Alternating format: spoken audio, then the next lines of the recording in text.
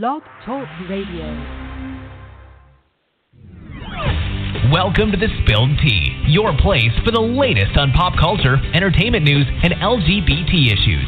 Now, here are your hosts.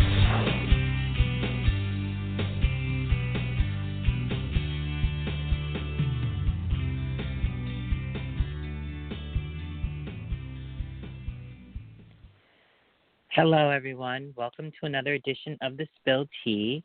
I'm your host, Demi Morgan, and I apologize for any technical difficulties you've endured for the past couple episodes. I was trying to use my mic on my laptop, and apparently it's not that great. So, I'm back to calling on my phone. I have this beautiful mic that I can't use unless, I don't know, whatever. Unless I get a new laptop, but that's another story. Hello, Joseph. Well, good day. How are you, Anne? I am fabulous. How are you, Joe? You know what? There's this thing that people do now that the pandemic has set in. Instead of asking someone, how are you? They actually ask, how are you doing today? So, Joe, how are you doing today? Well, today, much like every day, I am doing fantastic. Awesome. And just to let everyone know, it's okay to not be awesome, and it's okay to unload. I think sometimes we don't want to be honest with our friends and family because then what happens? You unload and you say all this stuff, and then they're like, okay, you know what? Do it. Unload. Like, I got to say, one of the things that Demi Lovato taught me was it's okay not to be okay. Mm-hmm. Yeah. He's so in the know, guys. Like, you have no idea. Anyway, we have a ton to talk about, like, so much. Like, I literally kept adding to the list of things to talk about with him. But I think we'll get through it. And if we don't get through it, you know what? We'll save it for another show. That's totally fine. There we go. So the episode is called Yeah, But. And that is because we're going to start off with the topic that Joe brought up, which is false equivalencies. So important to talk about. You know what? Because it was your topic, I'm going to let you start off. Go right ahead. Like, why did you want to bring this up? So, we're as a general group, and most people around the world are dealing with the coronavirus in their own kind of, awkward and uncomfortable way. A lot of people have taken to social media and have had a lot more time to spend on social media, where they get to debate whatever it is that they want to talk about and bring up whatever topics they want to talk about. However, and I would say that this is, having primarily gone through the exciting election season that we went through, and now we're heading into the Biden administration full swing, first 100 days, et cetera, et cetera. It's something that typically comes up when talking about politics, but I've also seen it brought up in terms of cancel culture, which I know we spent a lot of time on last week. And in having these discussions and trying to have fruitful discussions with people about what's going on in our world, and trying to problem solve and have hopefully meaningful conversations about things, people are so quick to make these false equivalencies in every single situation that it really doesn't belong. And what I mean by that is you could be talking about, Dr. Seuss or Mr. Potato Head becoming the Potato Head family or whatever it is that you're talking about. And almost invariably, there's going to be a conversation where someone says, yeah, but. Or what about it? So instead of addressing the topic, instead of having a conversation about something that is on its own something that has some, clearly has some merit because people want to talk about it, people are quick to jump onto how it compares to another situation. And usually those comparisons are unfair, to say the least, but also vastly inaccurate because they're talking about two things that are not the same. They're not related. They have some similarities in terms of, what the context of the conversation is, but they're treated completely differently in the context of when they're happening. And people try to utilize that space and that time to say that they are the same. And most of the time it's used to diffuse whatever argument you have or whatever point someone has to say, yeah, but, or what about this, instead of actually addressing what the question is or the concern. And it's got to stop. That literally just happened on Instagram to a degree. So what I mean by that is this. I followed this guy. His name is Anthony Anstead. He's a British HGTV guy. So hot. Oh, my God. Anyway, I follow him, and in the UK right now, it's Mother's Day. So he said, to the two incredible moms, he said, happy UK Mother's Day. To the two incredible moms, which is his British ex-wife, of his first two kids, and his British mom. In the comments, someone, what about Christina? She's the mother of one of your kids. And he says, yes, but she's in America.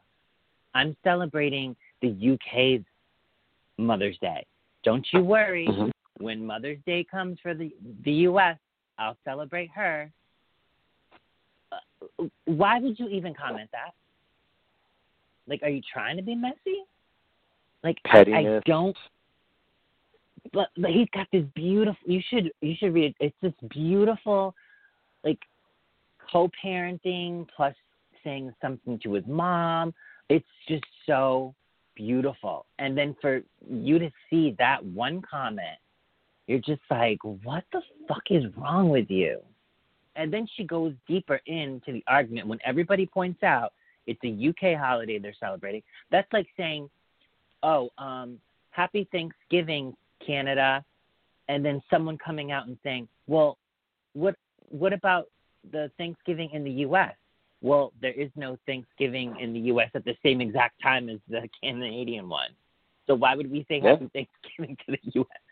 So she gets deeper in the comments and she says, well, I just feel like she's a mom too and she should be celebrated. Cool story. Okay, Karen. Okay, Karen. I'm not sure if that falls under the false equivalency, but that's exactly what I thought of when you were saying this just now. It literally just happened like 2 seconds ago. I think it does. I think it falls under a similar category. Well, that's what I'm saying. That people want their space. They want their airspace, their airtime. You know what it is? That's all they want. You know what it is? I think I know what it is. Did you notice that celebrities post up, talk to, respond, always to the negative? You never, let me take that back. You rarely see celebrities post up, respond to positivity. There are a few that do, but it's mostly the negative. I'm wondering if this woman did that to get a response from him, because he did respond. And so I'm wondering if she did that on purpose. I wouldn't be surprised. That's sad. When I become a celebrity, will never respond to negativity. In fact, I'll tell you a little secret. On my IG, and I think I've said this before. I said it to someone. The only people that can comment on my page are people that follow me or that I follow. And I've also had it set so that certain buzzwords that I feel are negative, like tranny, freak, the N-word, don't show up on my feed at all. So I'm trying to do it with Twitter. I'm trying to do it with Facebook. I can definitely do it with IG. But Yeah, I don't want to see negativity. That's not why I go to social media, and I don't want to be a part of it either. I actually commented to her, "You're messy," and then I deleted it because I said, "You know what? I don't want to be associated with this woman, even to tell her off. I don't want that." So, yeah, I don't understand people. It's become like the way that people operate in most situations where, you know, the rhetorical element of having a debate or having a conversation is, you know, it's always about shifting it to something else or shifting it away from the fact that there really is oftentimes not a valid point or a valid concern. It's just trying to diffuse somebody else's argument or someone else's point by trying to turn the conversation to something else.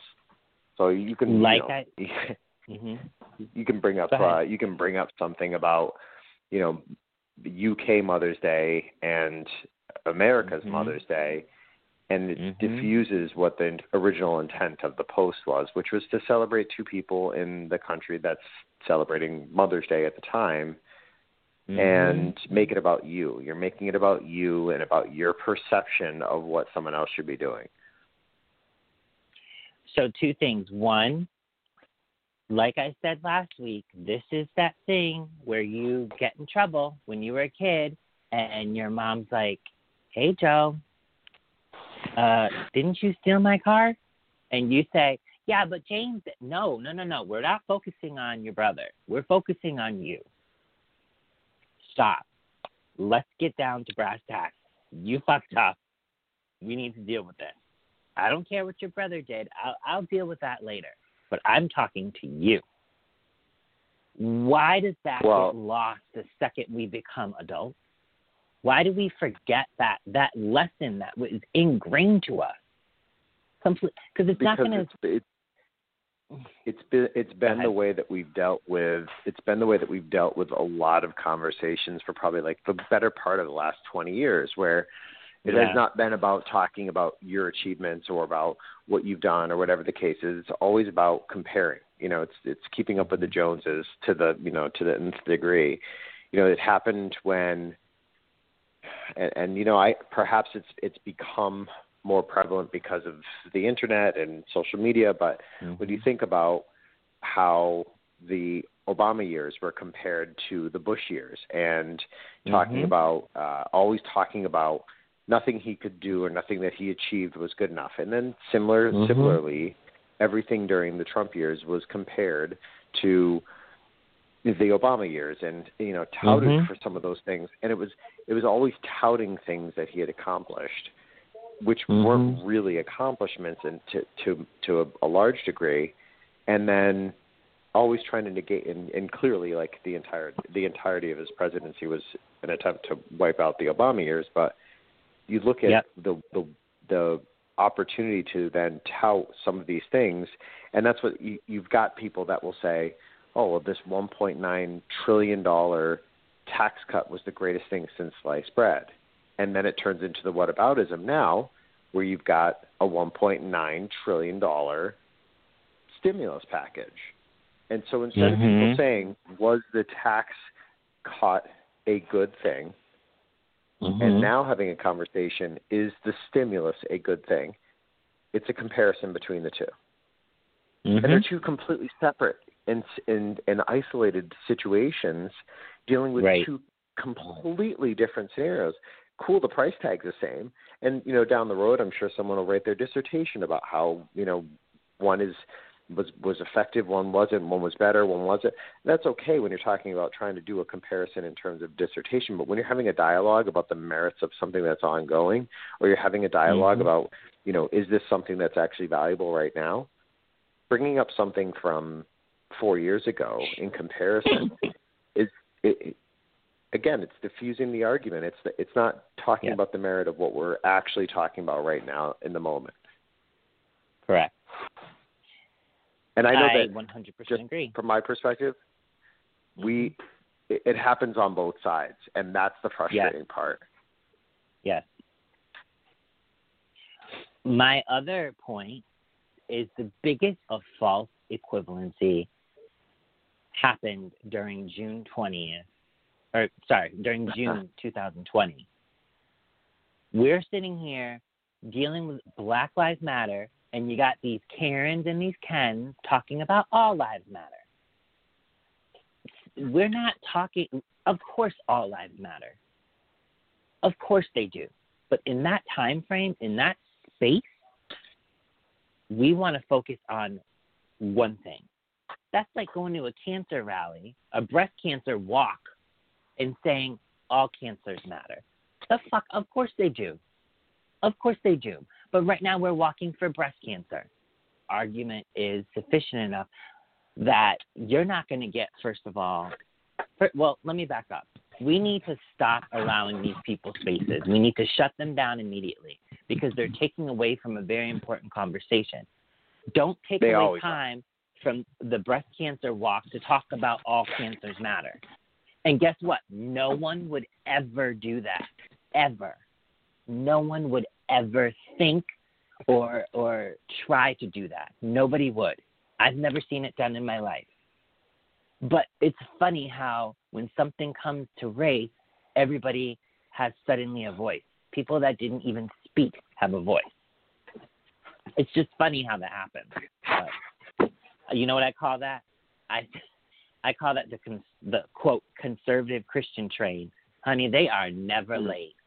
That train whoever runs that train system should run the T system in Boston because that train is never late, honey. Never.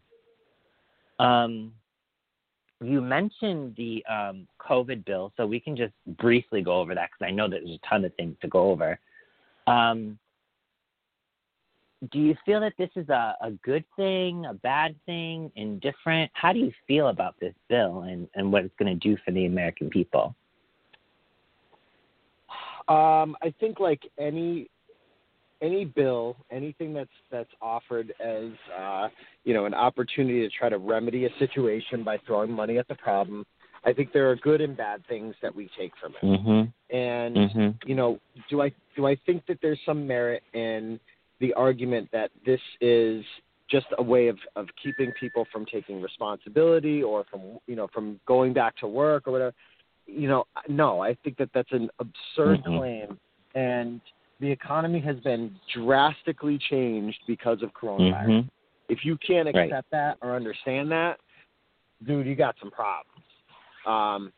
But at the end of the day, I think, what is it designed to do? It's designed to help make sure that, that we can get up and running again, that there is money in people's pockets where they need it most. They did this interview in this podunk town in West Virginia, and they were interviewing people about getting this $1,400. And, to all the people that want to decry what's happening as some type of negative situation, I think it's because they're not being genuine about what's actually happening. And putting cash in people's pockets, putting cash in people's hands is always something that's a boost to the economy. It's always something that will help in the moment. Now, is it kicking the can down the road? Kind of. Because what you're going to end up with is you're going to end up with a bunch of people that when they get their tax returns, they're going to be pissed that they didn't get that $1,400 at that time. You're going to wind up with a situation where budgetarily we have to figure out how we're going to pay for $1.9 trillion worth of bailout for the economy. Now, we figured it out. Like I said, I don't want to make it about whataboutism, but we figured it out when we had to bail out, the auto industry. We figured out when we came up with a $1.9 trillion tax cut for mostly that went towards mostly the corporations and the top 1%. We figured out how to do it, and we're going to have to figure it out again. And the most, to me, the most common theme that you see along these lines is that most of the time it's going to require an increase in taxes in order to do these things. Right.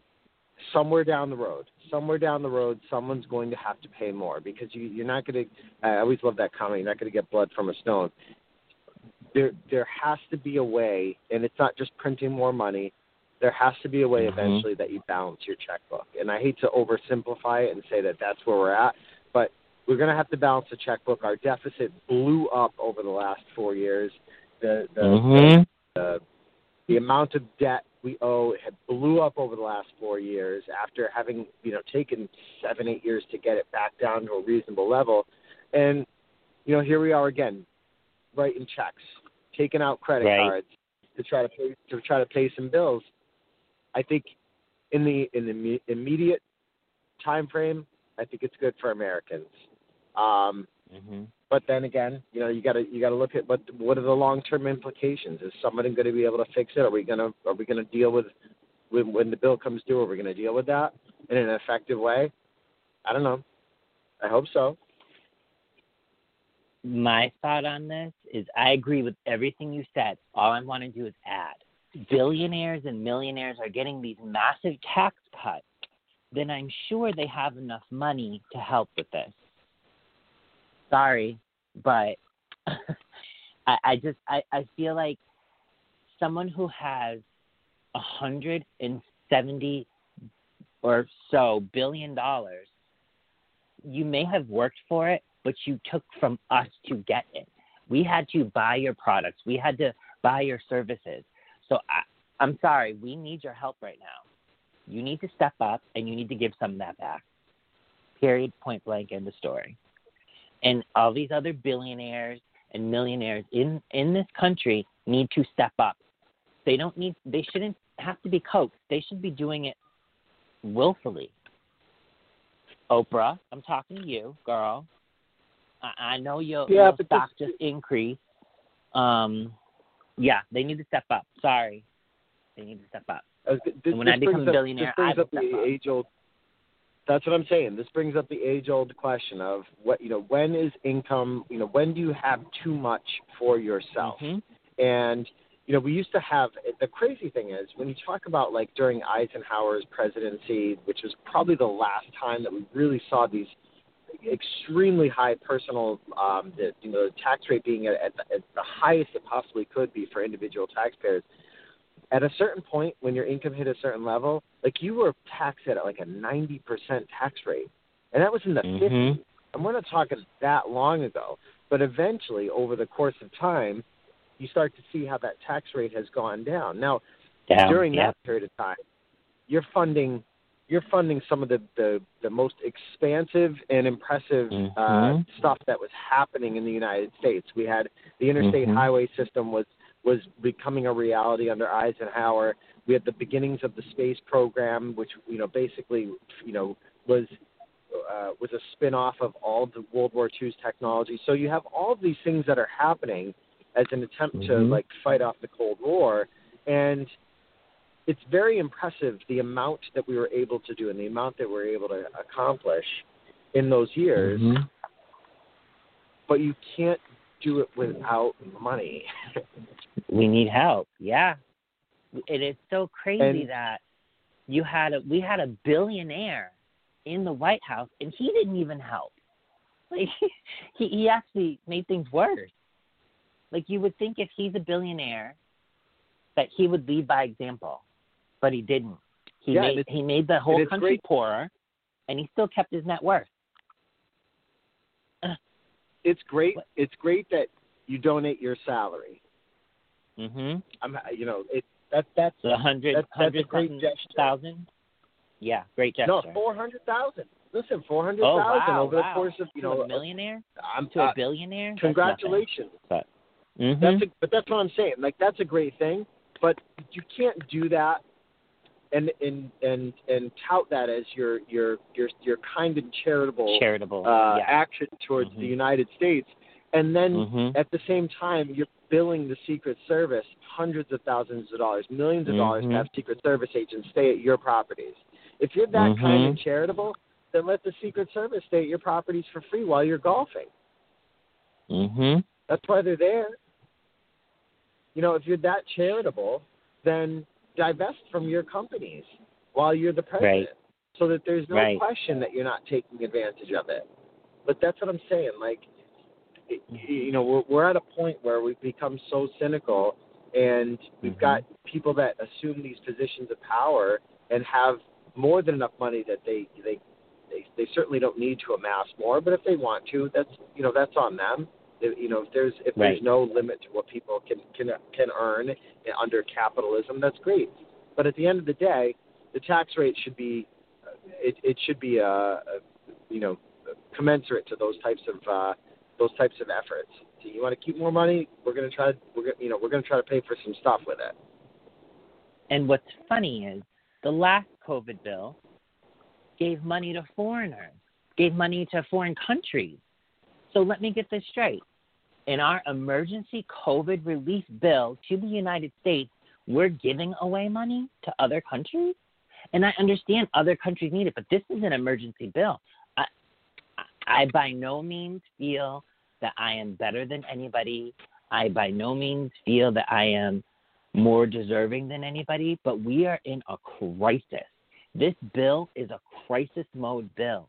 We need to keep all those money in-house. And you cannot say we're going to give money to foreign countries, but then you as a billionaire aren't giving any money to anybody because this is my money. I stockpile it. You can't do this. I don't know. I'm confused. Whatever. This is the problem with how these processes have been impacted by the fact that you've got both sides of the aisle are unwilling to have a realistic conversation to work through these budgetary constraints. There's a reason why this stimulus bill did not have a single Republican vote. There's a reason why. Right. And it's the same thing that happened when they try to go through the appropriations process. The appropriations process where they're discussing the COVID relief bill while at the same time discussing budgetary measures that are part and parcel with what they normally do. Now it clouds it. So it looks like we're having a discussion about something that is interrelated when they're not. To me, that's been the great misnomer of what's been happening with this budgetary process is that people are talking about money going to Pakistan or to these other countries. That's part of a budgetary process that has nothing to do with the COVID relief bill. The only reason why they're lumped in together is because they're being debated at the same time. Because and not to go too far into the weeds about the budgetary process, but they have to discuss these things under certain session rules. So yes, there is money that's going elsewhere outside of the country. That's always going to be the case. If we have interests elsewhere in the world, we do. We have to. If we want to have military bases in another country, if we want to have, favorable trade status with another country, if we want to have our goods imported and exported without having massive tariffs on those things, then we have to grease the wheels. And by doing that, and by fostering democracy around the world and fostering, a capitalist ideal around the world, we're doing that for our own self-interest. But it's not part of the relief bill itself. So then how can we say $15 minimum wage increase is not part of the relief? That is necessary right now. So how can a Republican sit there and say helping the American people who are on minimum wage right now, increasing their minimum wage to $15 isn't an emergency effort? How in the world can you say that? So that's part of that's part of the appropriations process that they're going through right now. Like the Senate only has certain capabilities in this process, and because they're doing it through the budget as opposed to introducing laws, they're not introducing a new bill that is going to enable them to rewrite the law on minimum wage. What they're doing is going through a budgetary process, and the budgetary process has limitations. So the legal counsel that has to advise them on how this process works, and again, this is Biden's administration. They're the ones who are looking at this and saying, listen, right now, as much as you guys would like to adjust the minimum wage, include it under this process because of the rules surrounding what can and cannot be done during the budget. And so while the $15 minimum wage is a reasonable and rational conversation that needs to be had, unfortunately, because they cannot come up with a bill, like an all-encompassing bill to manage certain parts of this process, it has to be done through the budget. And through the budgetary process, you're limited on what you can and cannot do. Okay. So then introduce it later. Okay. I appreciate you, and this is not in my Sharon Osbourne voice, but I appreciate you educating me on this. Yeah, I appreciate. Let's get talking about that. Well, that we have to back up first. The reason why anyone is even talking about Sharon Osbourne right now is because of Harry and Meghan's interview. Let's start there. In the interview, my biggest takeaways, I mean, of course, there were a lot of things said. My two biggest takeaways were, one, the royal family had stories. There was a story that Meghan Markle made Kate Winslet, what am I talking about? Princess Kate cry because of a bridesmaid dress situation. That is false. It was the other way around. And not only did Kate make Meghan cry, but Meghan forgave her and talked highly favorably about her throughout the whole interview. But the Queen and the house and the institution, the palace, they knew the story was out there and they didn't tell anybody the truth. But my biggest takeaway was that she was so miserable and stressed out by not just her married family. And again, yes, she knew that she was marrying a prince, but she didn't expect the racism that she was experiencing. And I'm sure that there was more undercutting things that they didn't talk about because they said racism.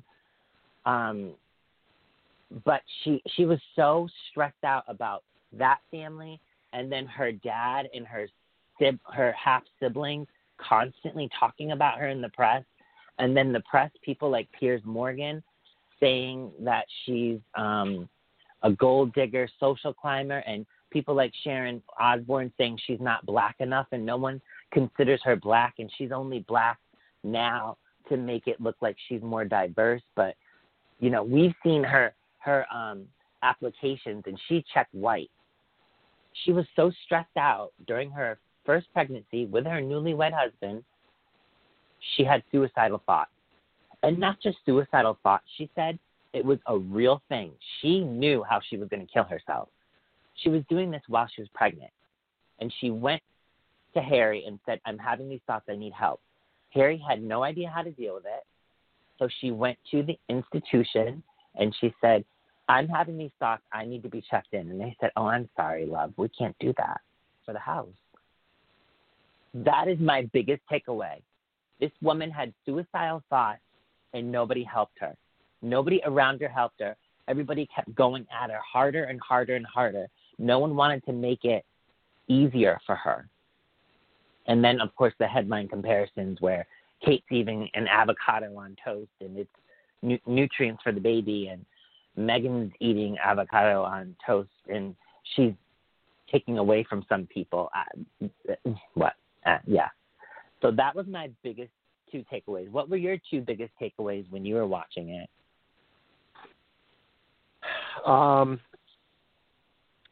So I think, you know, one of the biggest things that I felt while watching it was just that the genuine hurt and and I don't want to say it was shock, because I think it was more the deep pain of being in a situation where, you know, you feel like you don't have any control in general, because the royal family and, you know, the way that the British operate in terms of the royal family is very different than anything that we experience here in the United States. They're very tight-lipped. Everything is very closed off. They're very, very guarded about how things are portrayed. And you could just tell that both, you know, and we're talking about both Meghan and Harry, you could tell that there was just some genuine pain and discomfort that they had experienced. Now, again, I'm always willing to err on the side of caution and saying we don't know what we don't know. We only know what we're being told, and we only know what we're hearing. So I think, I have to take some things with a grain of salt in terms of what their experience was and what the sides of every story is, because we don't, we're not hearing both accounts. We're not hearing all the accounts. All we get from the royal family is, we're sorry that she had these feelings. We're sorry that, that this happened. That, they're not going to come out and say, they're not going to admit wrongdoing, and they're not going to, they're not going to come out with something to refute what Meghan is saying or what they've experienced. All they're going to do is going to give this cursory public, feeling of pseudo support toward them, which it leaves us with more questions than answers. And so it's hard for me to digest that part of it and say, okay, I know what happened. I know what Meghan and Harry experienced based on what they're telling. And based on what they're telling us, you could see that there was certainly some pain and suffering that they've experienced as a result of this. So I think, in that regard, I feel for them. I think it's an unenviable position to be in. But the other takeaway that I have from the entire situation is that, as Americans, we do have our own perceptions and our own problems with race. And, for Meghan to experience, these similar types of problems, it's ironic to see the American public so outraged by something that we don't even confront well. We don't deal with well. So to me, that's the ironic part about it. And then you've got, Piers Morgan on a British show. You've got Sharon Osbourne. Then, it overlaps onto American television. At the end of the day, we're discussing the lives of the British royalty, and we're expressing our shock and outrage at what's happening. We've got so many problems that we need to deal with here in terms of race. These things shouldn't come as a shock, because I think the reason the world why the world is shitty, by the way. Yes. But I think the reason why people are shocked is because, and let's just keep it real, let's just keep it 100. We go and we watch Disney movies and The Princess, and the only thing that we've ever seen from Disney movies is a commoner marrying a prince. And it's been beautiful, or a princess marrying a commoner. That is the only disparity we see. We're fed. We never in a million years thought that this monarchy was racist. It was never publicly dealt with. When it finally is dealt with, we're shocked because we didn't even think that was an issue. We never thought that racism was an issue in the monarchy. And I think that's why people are so shocked. Go ahead. When you play historical context, the fact that... Wait, you're breaking up. I can't hear you. Oh, sorry. Can you hear me now? Yep. You still there? Can you repeat what you All said? right. Yep. Can you repeat what you said? I was just saying that in terms of the historical context of what's happening, Great Britain was ahead of the United States by leaps and bounds in terms of abolishing slavery, outlawing slavery. So, here we are talking about, a country that should be far more advanced in terms of their race relations, and they're not. You watch and obviously I'm assuming you're not a huge fan of the English Premier League in soccer. Nope.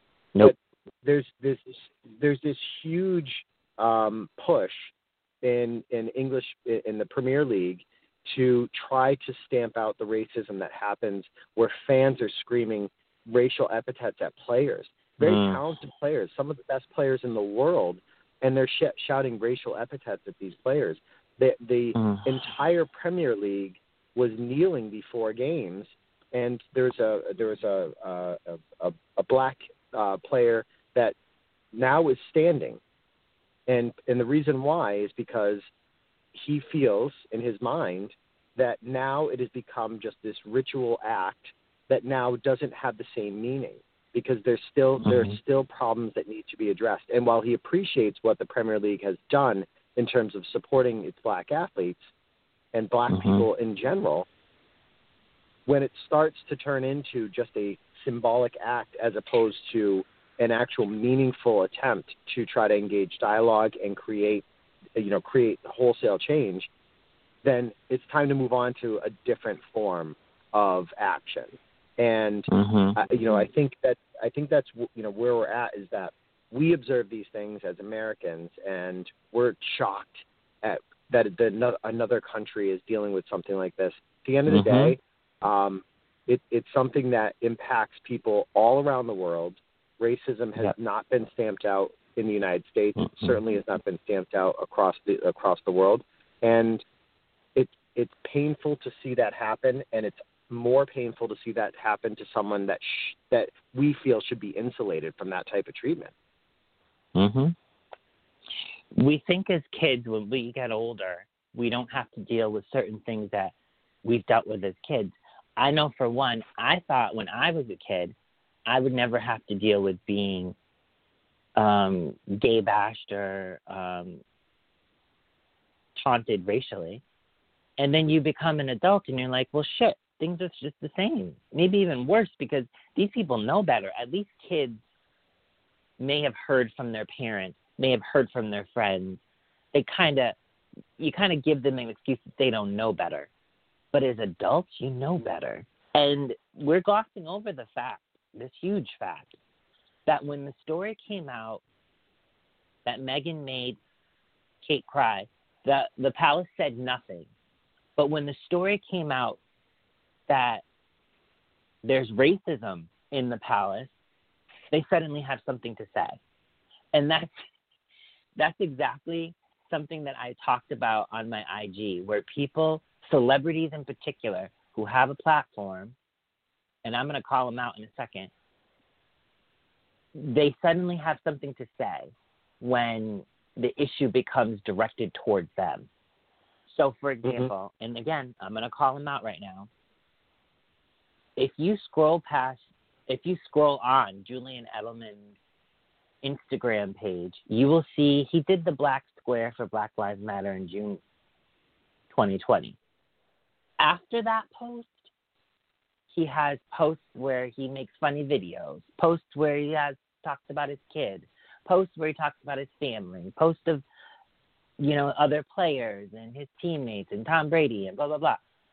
The next post you see, he invites somebody into a conversation. Is it Myron Leonard or whoever that is, said something, and Julian, who, and I'm not being fresh when I say this, he became a practicing Jewish person a couple of years ago when he almost lost his career over PEDs.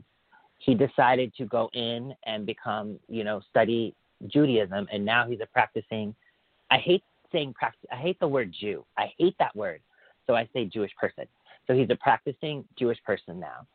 He's practicing the religion wholeheartedly. Suddenly he has something to say about anti-Semitism.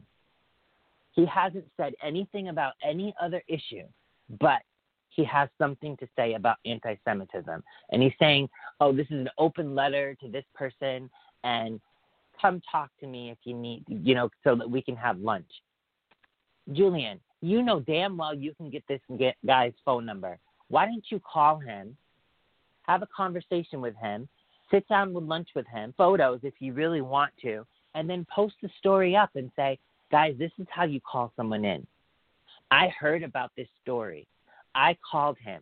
We had lunch. We talked. We hung out. This is how you call someone in, guys. But instead, we get this PR marketing thing where he's talking about a situation specific to him. I hate when celebrities do that. I hate it, because now that post that he did about George Floyd makes me feel like he did it for a PR stunt to be relevant. Well, so my point is celebrities talk about all of it. Don't talk about just what concerns you. But sorry, go ahead. But I think, and this is part of the slippery slope that happens when you're in the public eye and when you're, people want to hear from you now because you have this platform. And you look at what LeBron James does. LeBron James, could help build a school for underprivileged youth in his own community. He can donate money to voter engagement efforts across the country and work hand in hand with the black community to try to make sure we get vote out. And people will still chastise him because he's only addressing those issues. And I think it's hard to say that, that someone should or should not engage in issues that are not personally relevant to them. Because, and LeBron has spoken publicly about this on multiple occasions. There's a million things that he could jump into. There's a million things that he could engage in and use his platform for. But he's doing those things that are most important to him at the time because they're relevant. They're relevant, and the platform that he has right now, he can make real change happen. But I think, with Julian, it can seem convenient that he's doing these things at a certain time. And I don't know if, I don't know who's still on board with Black Lives Matter, or who still, feels that that they need to show their solidarity with the black community in the United States. Because, and I said this back when all this stuff was happening in the summertime, people will use this as an opportunity to present their solidarity, and it's all it is a token act. All these people that change their profile picture to just a black square, all these people that that post the black fist being raised, the symbol of Black Lives Matter. Like, that's cool that you want to show that solidarity. But the reason why I didn't do that is because exactly that. It just became this token act to do it in the moment. If you really want to do it, then live your life like that. Live your life like you actually care about what it is that you're posting about, or whatever it is that you're sharing on social media, or whatever it is that you want to portray as your belief system. But if you don't really believe that, you can post whatever you want. You can you can change your profile picture to a black square. Everyone's going to see through it. Right. Yes, you're right. And it just irks me because, first of all, the black square, and I didn't get it at first. When you post that black square, it didn't mean to go offline for 24 hours. It meant you support us. Now start educating us with black information. And what I mean by black information is, a story that affected you, that may have impacted your positive views on black people. Do a post about a black leader, a black inventor, whatever. Just educate us on the black culture. That's what that square meant. It didn't mean go offline for 24 hours. Yet that's what people did. Most people did. They posted up, went offline for 24 hours, and the next day it was back to normal. And posting their lunch, don't educate themselves. Whatever it is. Right. And to get back to the palace, that's what I feel like. I feel like they did this. And not only that, if you read that post, it was the weirdest thing. It said, well, we're sorry how you experienced it, but we think it's, we have a different version of how we remember things, but we'll certainly investigate it. So let me get this straight. Did you talk to somebody about it, or do you remember it differently? I'm sorry, I don't understand. I'm confused. So clearly they know what they did was wrong. They don't want to admit it, and they just want to say, we're going to investigate it. What the hell are you going to investigate? What? No, come out and say, I apologize for – this is another thing people do. and I've spoken about this, when you apologize to somebody, you just need to apologize. You don't need to add anything. You need to say, I am sorry, period. Not I'm sorry for how you feel. I am sorry. I'm sorry for the words I said. I'm sorry, not I'm sorry for the words I said that offended you. No, just I'm sorry for the words I said. I'm sorry for the actions I did. Add any fluff to it.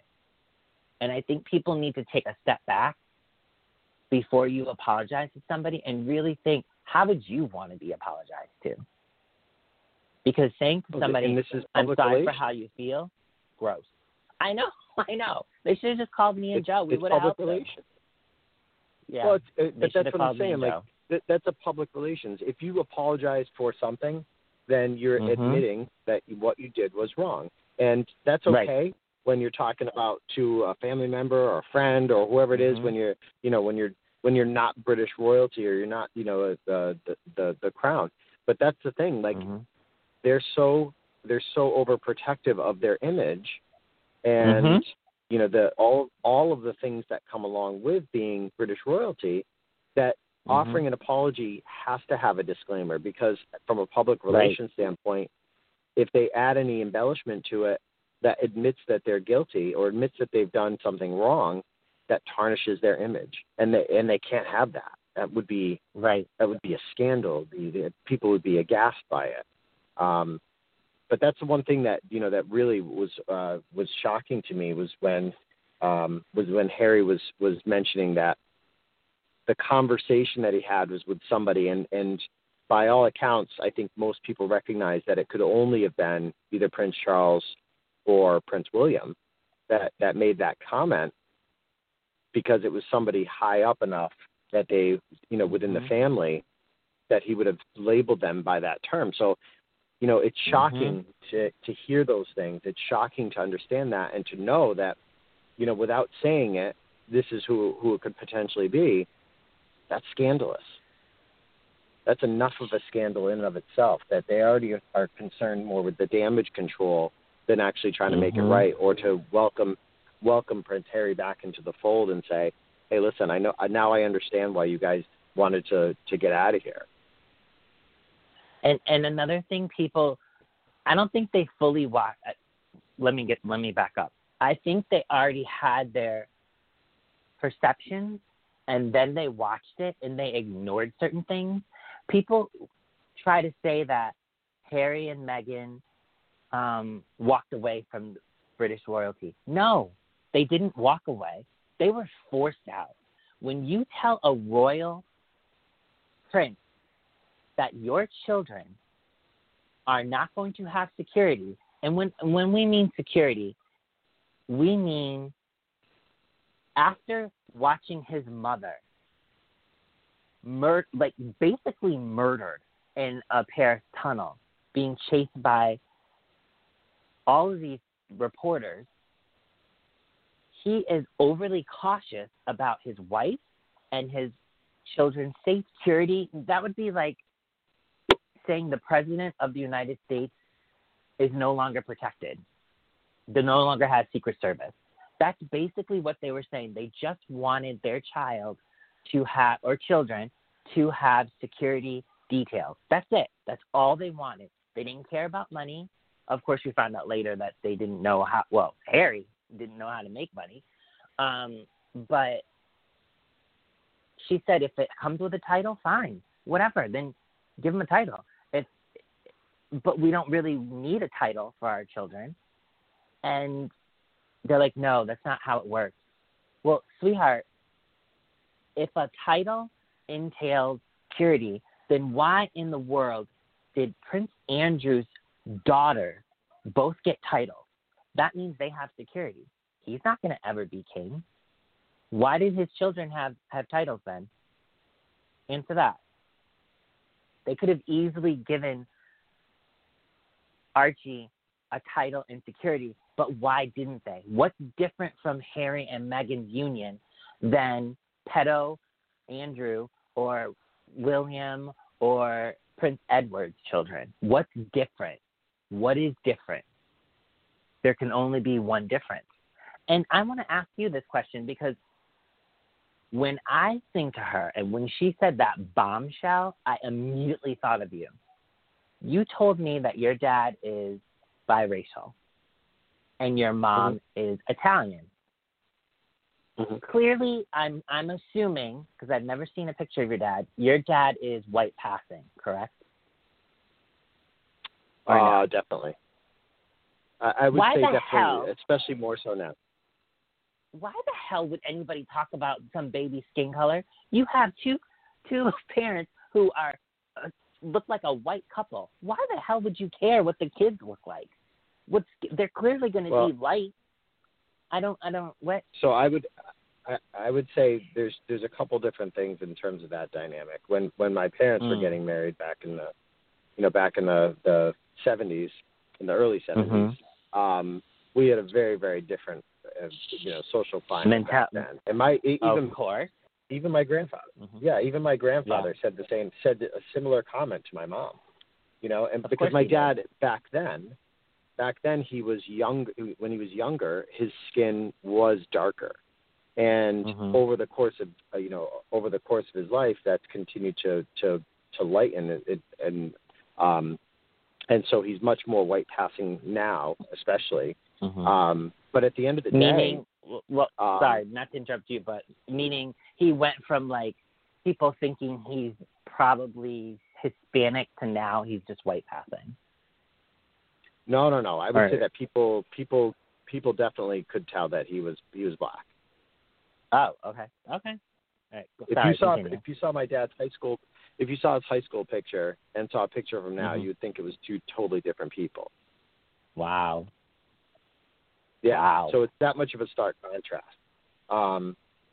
There are certain things that that are unavoidable in that situation, which is it's one thing to joke that my dad looks like Jesse Jackson, when he was younger. It's one thing to make that joke about it, which has always been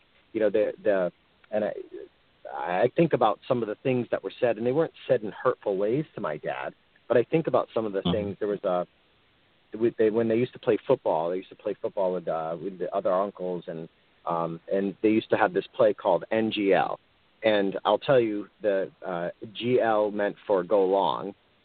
And that's what they. Got it. Yeah, that's what they called. That's what they called the play. So, I can't imagine how uncomfortable of a situation that is to be in that position where you're trying to assimilate with your family, and someone says a play like that, and it's that uncomfortable moment where you kind of laugh it off, and it's hard to, like I said, it's hard to be in that dynamic and have that interaction with family and be like, that's offensive. So, I can't imagine what my dad was going through. I can't imagine what he experienced in that situation. And I can't imagine what he experienced when his soon-to-be father-in-law is worried about what their kids are going to look like. That's crazy to me.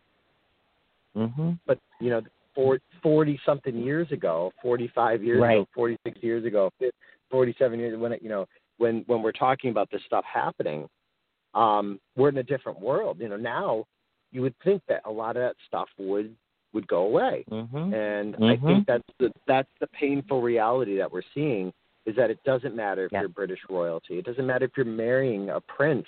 It doesn't matter if you have the support of the British people.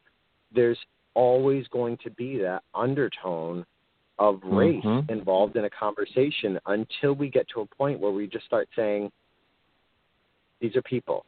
I don't care what color you are. I don't care what your history is. I don't care what your past is, or if you care about your cultural heritage, and that's great. You own that. That's you. But that doesn't matter in judging you as a person. It's what Martin Luther King always talked about with the content of someone's character as opposed to the color of their skin.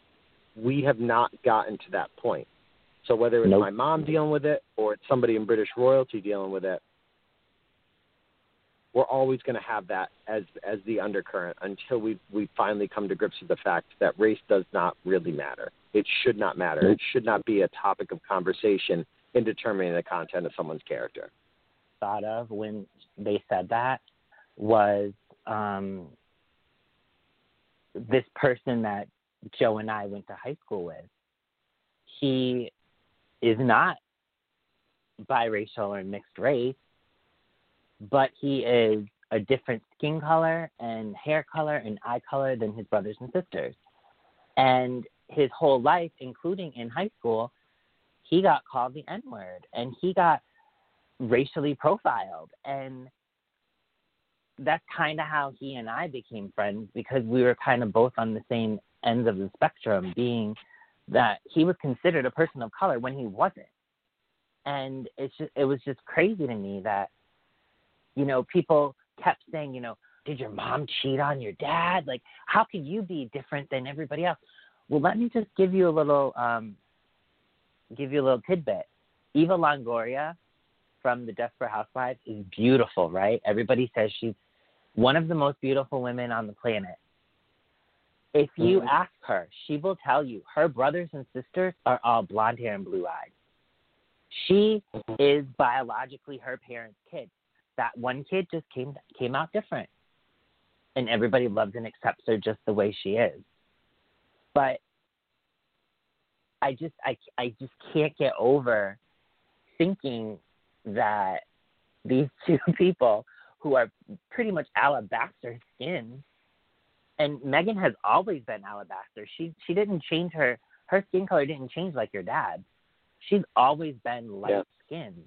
And for them to even question what Archie would look like, who happens to look almost identical to Harry, by the way. It was crazy. It was crazy hearing that story. And I gasped. I was like, not Diana's children, not Diana's ex-husband. I watched The Crown. There was nothing about race. I was a huge Diana supporter. I used to play with Diana paper dolls, for crying out loud. And I know y'all don't know what paper dolls are because you're too young. Go ahead. You know, back in the day, you know, even, you know, despite the fact that, you know, that we all, you know, that my siblings and I came from the same parenting, people would ask me if I was adopted, because my brother and sister both had really curly hair. They had, you know, they had wider noses. They had, you know, they had a lot of features that would be considered more black, and I use air quotes around it because, again, there's just such a wide spectrum. Yeah, and they had characteristics which could more easily identify them as being, you know, of a different lineage. And, you know, that's, to me, like, that was one of the things growing up, is people would always ask me, like, am I adopted? And not without even thinking, like, did it ever occur to anyone that maybe I have more of my mom's side of the family's genetic traits? Like, this isn't rocket science. This is, you know, this is and what is supposedly a diverse, you know, country, and a melting pot. You know, how is it such a far cry to understand that, you know, the genetic makeup of somebody, it varies, and some characteristics are going to vary, and none of those things matter, because I don't think I'm a better person than my brother or my sister. I don't think I'm, you know, I'm more competent or capable. I mean, there's certain things that I do better than them. There's certain things that, none of those things have anything to do with what our racial makeup is. And I think what made it worse for your siblings is that they look more alike than you look like them. So then people start saying, you know, well, gee, is Joe adopted? Because those two look. And the thing about it, guys, Joe's the middle child. He's not the older, the young. He's the middle one. So they're thinking, oh yeah, Joe's definitely adopted. No, if you really look at his siblings, they do look alike. You just have to, like, kind of like, and I wouldn't advise this just staring at them, because then they look at you funny. But yeah, you guys do look alike, though. You guys do. I he would is agree. more. I'm would going to be honest with you. agree. James is way more funny than you are, though. I'm going to give it to him. He cracks me up on the regular. he is like one of the funniest people ever. I love your brother. He's amazing. I think both my brother and sister are hilarious. Topic of conversation. Kathy's more reserved, though. Yeah, Kathy's definitely she more can reserved. Be. Yeah. She can be. She's got her own brand of humor, which I find to be pretty hilarious at times and really frustrating at other times. Oh, stop! You love it. I do. I love them both dearly. Stemmed off of this one interview, right? As Joe mentioned, Piers Morgan was confronted. He was on this show called Good Morning Britain. As weird as that sounds, he was on a morning show. This vile, hateful man was on a morning show. Oh my God, I would not want to wake up with him. So his co-host, who happens to be a weatherman, don't get me started on that. You know what I'm talking about, Joe. Don't get me started. His name is Alex Beresford. He confronted Piers and he said, you know what? Yesterday I listened to you berate Meghan. Berate. Because she used to have a relationship with you and cut you off. She's allowed that. Doesn't mean you get to berate her. He's like, okay, that's it. I'm done. And Piers walks off. What Alex is talking about is this. Piers did an interview a couple years ago saying that he had a pub date with Meghan. Meghan, girl, I give you credit because holy shit. Anyway, she went on a date with him, one date. They had a lovely time. They had a lovely time talking. And then he called a cab for her because her friend said, I want you to come to this house party. So she's like, okay, I got to end it. She gets in the cab and she goes and leaves. The cab takes her to a party where she meets Harry, who I still can't believe she had no idea that Harry was a prince. So she and Harry get along, and now they're together, blah, blah, blah. But Piers did not hear back from Meghan after that. And he's been sour grapes ever since. And this is why he's so obsessed with being rude to her. Go ahead. One huge point that I think really clarifies the story, too, is that's Pierce's account. Mm-hmm. Oh, true. That's You're his right. account You're right. event. This isn't what other people have said. This isn't what Meghan said, because Meghan hasn't really talked about it publicly. Nope. This is a situation where he is the one who gave those details. He's the one who told the story about meeting her for a pub date and him calling her a cab. And that was in a public interview that he gave, where he's the one who gave that account. So this isn't like someone publicly trying to paint a certain picture. This is his own interpretation of what happened. Mm-hmm. I met you for a pub date. There would be no second date. Not to be rude or anything like that, and I'm not going to attack your looks or anything like that, but you were just, it wouldn't work, dude. Sorry. I don't know what you were thinking, but whatever. So he quit. He ended up coming back on the show and said, after reflecting, I still stand by my words of criticism for Meghan, and I don't believe her when she said that she wanted to kill herself, basically what he was saying. And I'm just going to quit the show because I've gotten too much criticism and I don't want to face it. Basically, I read between the lines, guys. So he quit. And when he did, Sharon Osbourne went on Twitter, her friend, she's saying it was to support her friend, his right to freedom of speech, but she made it sound like he was some sort of victim. I stand with you. I stand with your right to freedom of speech. Freedom of speech? That's something that we have in the U.S. I'm not sure how it works in the U.K., but some things are not, you shouldn't be allowed to say. When someone says something racist, transphobic, homophobic, pedophilic, whatever, you should not support them in saying that. I'm sorry. If Joe came out and said something homophobic, transphobic, whatever, you bet I'm going to be texting him, dude, we need to have a conversation. That's not something I would say, Joe, I support your right to free speech. No, sweetheart. I'm having a conversation with you, and we hashing this out. So that's how Sharon Osbourne got in the mix. And then what happened was she went on a tirade. I was watching it live because I've watched the talk since 2014. When Cheryl Underwood asked, now, you're my friend, Sharon, but what if people saying that you supporting your friend aligns you with being racist? She was like, educate me. Educate me on when he was racist. Yeah, it just got worse from there. And then and then she said to her, and don't cry because I should be the one crying. What, girl? Elaine, who's new to the show, who I think Elaine is multiracial. She's like, yeah, this is uncomfortable confronting this on live air. But Sharon, you are a friend, and we're just trying to educate you. Some reason Sharon listened more to Elaine than she did to Cheryl. Yeah. I'm going to stop there. Joe, what are your thoughts on those two situations, the Pierce and the Sharon situation?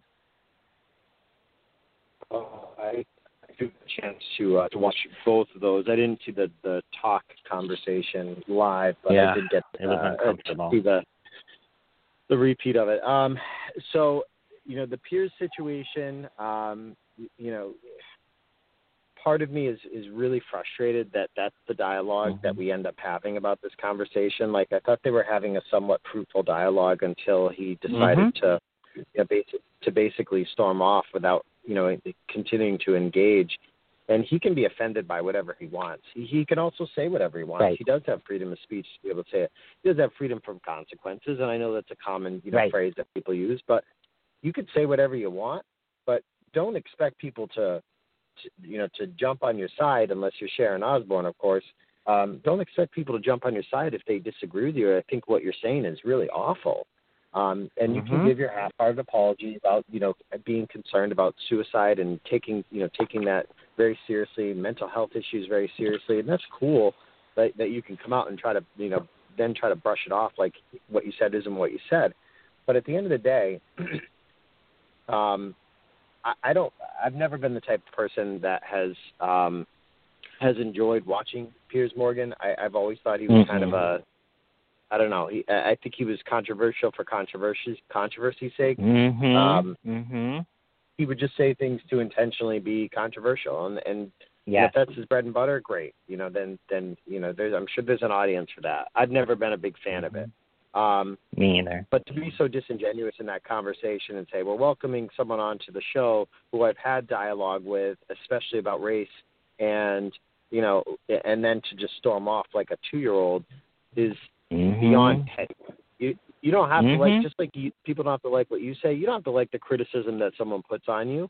But if you want to pretend like you're engaged in active dialogue and you enjoy the freedom of speech that is afforded to us under certain circumstances, then sit there and take it, because that was Alex's perception of the situation. Which again, I wasn't there. I can't say for one reason or another why Meghan Markle doesn't want to talk to him or engage with him. Right. But, whatever the situation is, Alex has a right to say his mind. And if you want to storm off like a 2-year-old, that's on you. You want to quit your show, that's your bad. Right. He'll be back. He'll be back in some way, shape, or form. He said it himself. Because there is an audience for his drivel. But Sharon Osbourne, that situation just seems so wild to me. Getting worse. Yeah, she just keeps putting her foot in her mouth. And the original response on the talk, where she was arguing back and forth and saying, educate me, and yelling at them to educate, like she was getting amped up. Everybody else was pretty chill. Yeah. And she's getting all amped up about it and saying, I'm not a racist. You know who does that? People that are effing racist. Like, Typically, yes. You don't want to be you don't want to be racist. That's cool. You know, if you're saying that that's really who you are as a person, that you're not racist, that's cool. But why are you getting so amped up about it? You're defending your friend. All right, cool. You know, that's on you again to jump on that side of the argument. But you know, to then say, you know, if anyone should be crying, it's her. I mean, that's laughable. Yep. And then she was saying, it's embarrassing. And then she was saying, if anyone's racist, it wouldn't be me. How can I possibly be racist? Joe, I swear to God, she said that. And I'm like, What the hell is going on? So this is why I'm saying it's getting worse. Holly Robinson Peete, and she's been saying it for years, but now people are listening. She's come out and said, when I was first on the talk, Leah Remini and I got let go from the talk after Sharon Osbourne made comments that we were too ghetto. She's not saying that Sharon got her fired. She's saying this was said from Sharon's mouth, and then they were let go sometime after. That's number one. Number two, in response to that, Sharon released an email where Holly says, you know, hey, Sharon, I missed the show. Do you know what happened? I need some more insight. You know, I'm sure CBS is pressuring you as well for stuff. I haven't heard back from you. You've gone radio silent. I don't know what's going on. Yeah. So that was in her response. I think it's petty when you release emails. I think it's weird. And I kind of lost a little respect for Sharon when she did that. The second incident,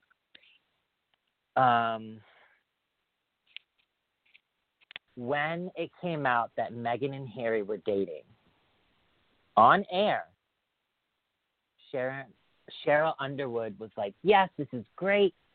You know, black person in the royal family at the palace. And Sharon said, look at her. We don't consider her black.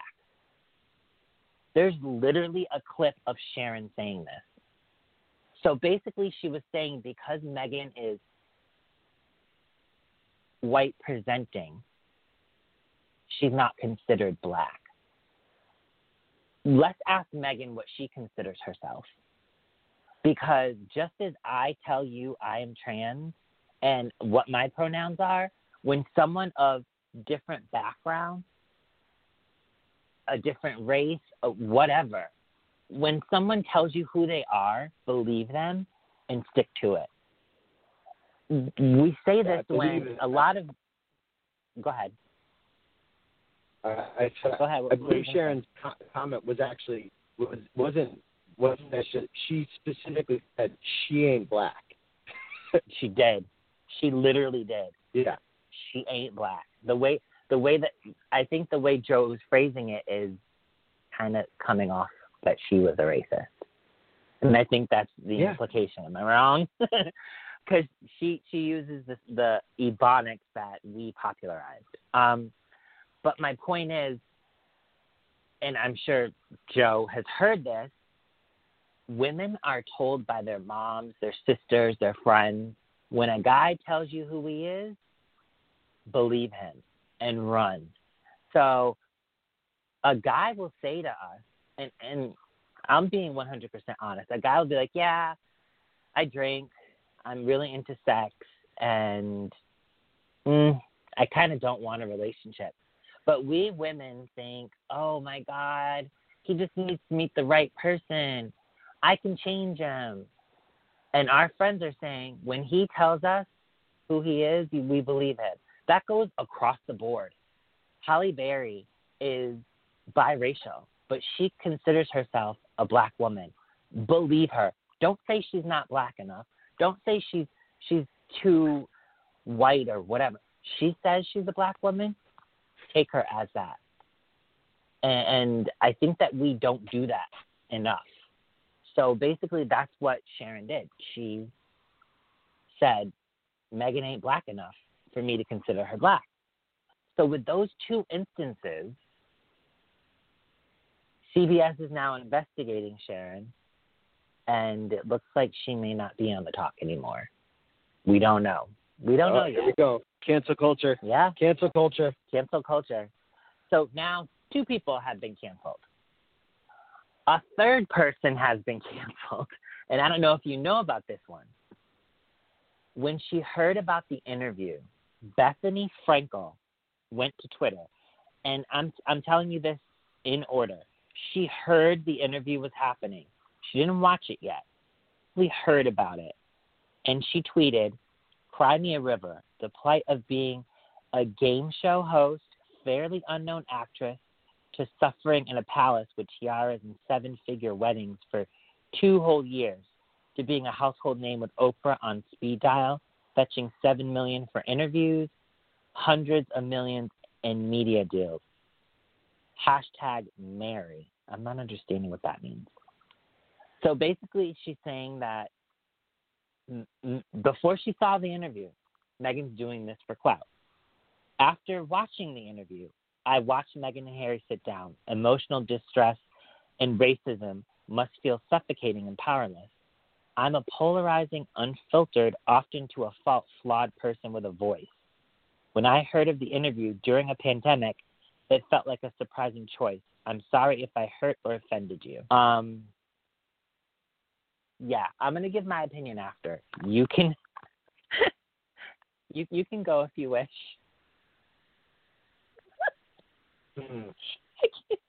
So, first of all, do you know who Bethany Frankel is?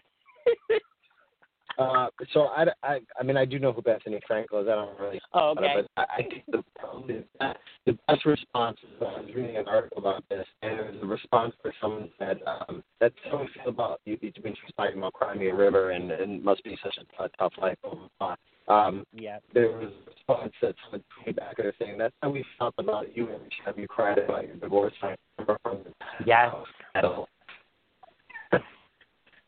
You're breaking up a little, but I heard what you meant. Yeah. And somebody did tweet that. We sat with you when you were crying about your divorce for 15 years or however it was. First of all, remember, by the way, he's really cute. She put us through the ringer with that divorce. And for her to say something about Meghan was just so tone deaf. I have an idea. If you are not a person of color, please don't talk about racism. Don't talk about if you believe somebody or not. If you are not a person of color, you have no standing when it comes to if something's racist or not. I apologize, but you will never experience racism as a person of non-color. Period. End of story. If you are peach or apricot, you don't. The only people that experience racism with peach, alabaster, or apricot skin are albinos and what the black community calls light-skinned folk. Light-skinned black folk. They experience racism within the community. But go ahead.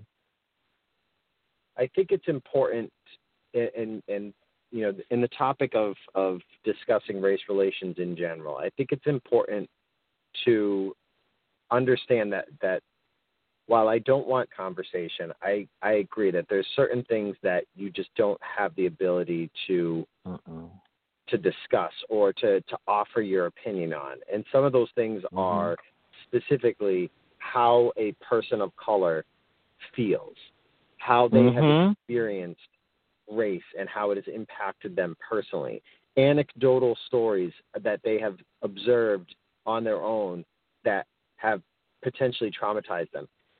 I'm sorry, and I don't want to limit the conversation. I think it's an important conversation that everyone should be involved in.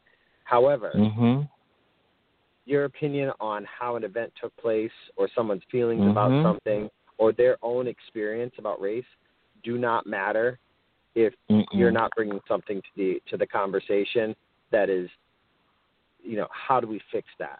How do we deal with something like that? How do we make something like that better? How do we prevent that from happening again? If that's not what you're bringing to that conversation, then shh, this is quiet time for you. Get your notebook and pen and take some notes, because you are here to learn and be educated, Sharon, not to offer an opinion. If you don't want to be educated, then that's on you. But right. The last thing that you should be doing in those situations is talking about how could I be racist. I'll tell you how, because you are in a position of power where you can control the career, the livelihood of people of color. And if there's any veracity about what Holly Robinson Peete said, or even Leah Remini, that is the exact definition of racism, where you use your power to subjugate another person,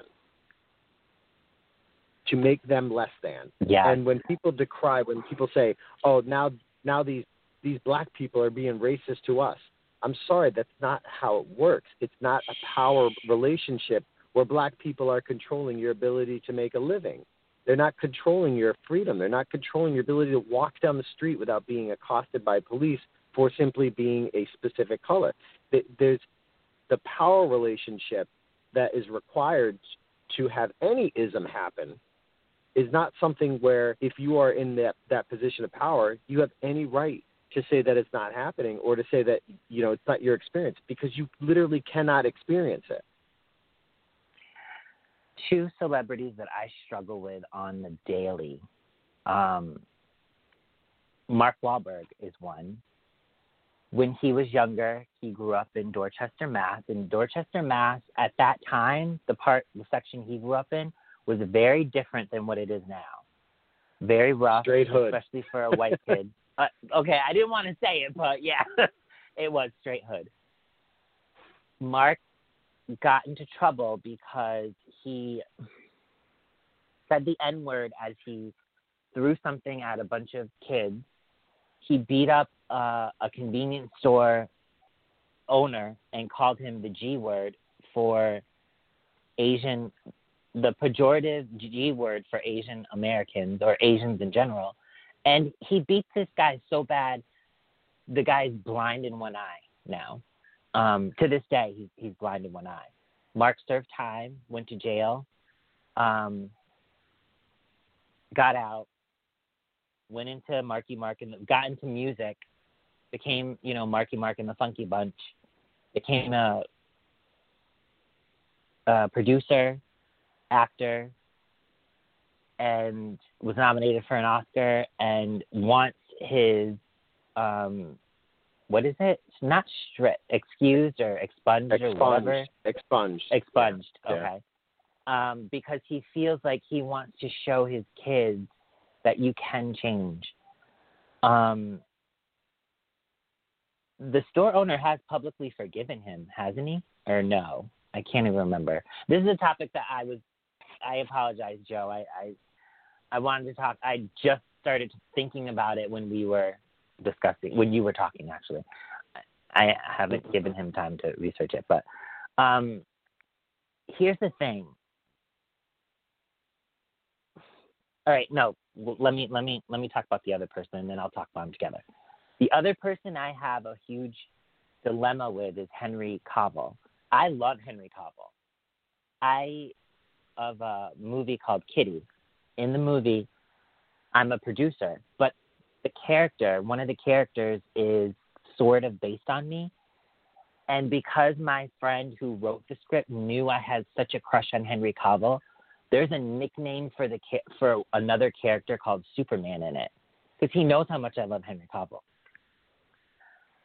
A couple of years ago, when #OscarsSoWhite went viral, meaning there were no people of color nominated for Oscars that year, Henry Cavill did an interview and said, well, isn't bringing up the fact that there are no black people racist in itself?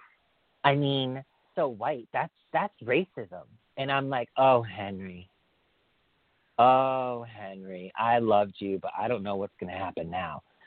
Here's why I am problematic with both Henry and Mark. If you look at their careers, and let's just say that those are off, I'm misunderstanding their words, I'm looking too deep into their meaning. they have never had people of color, women of color as their co-stars. They've never had love interest in their movies. And Joe, educate me. I don't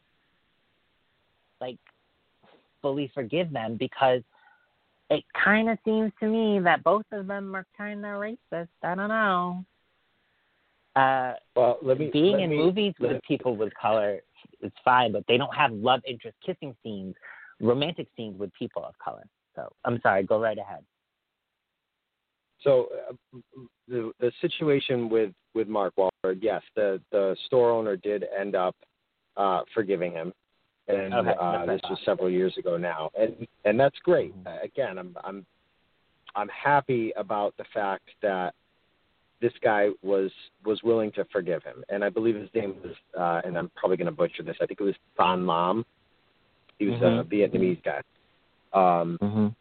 And I apologize if I butchered his name. I apologize. But the thing, and to me, this is the distressing part about it. Like, own your shit. You want your kids to know that you can recover from something, then don't bury what you were. Don't bury what happened.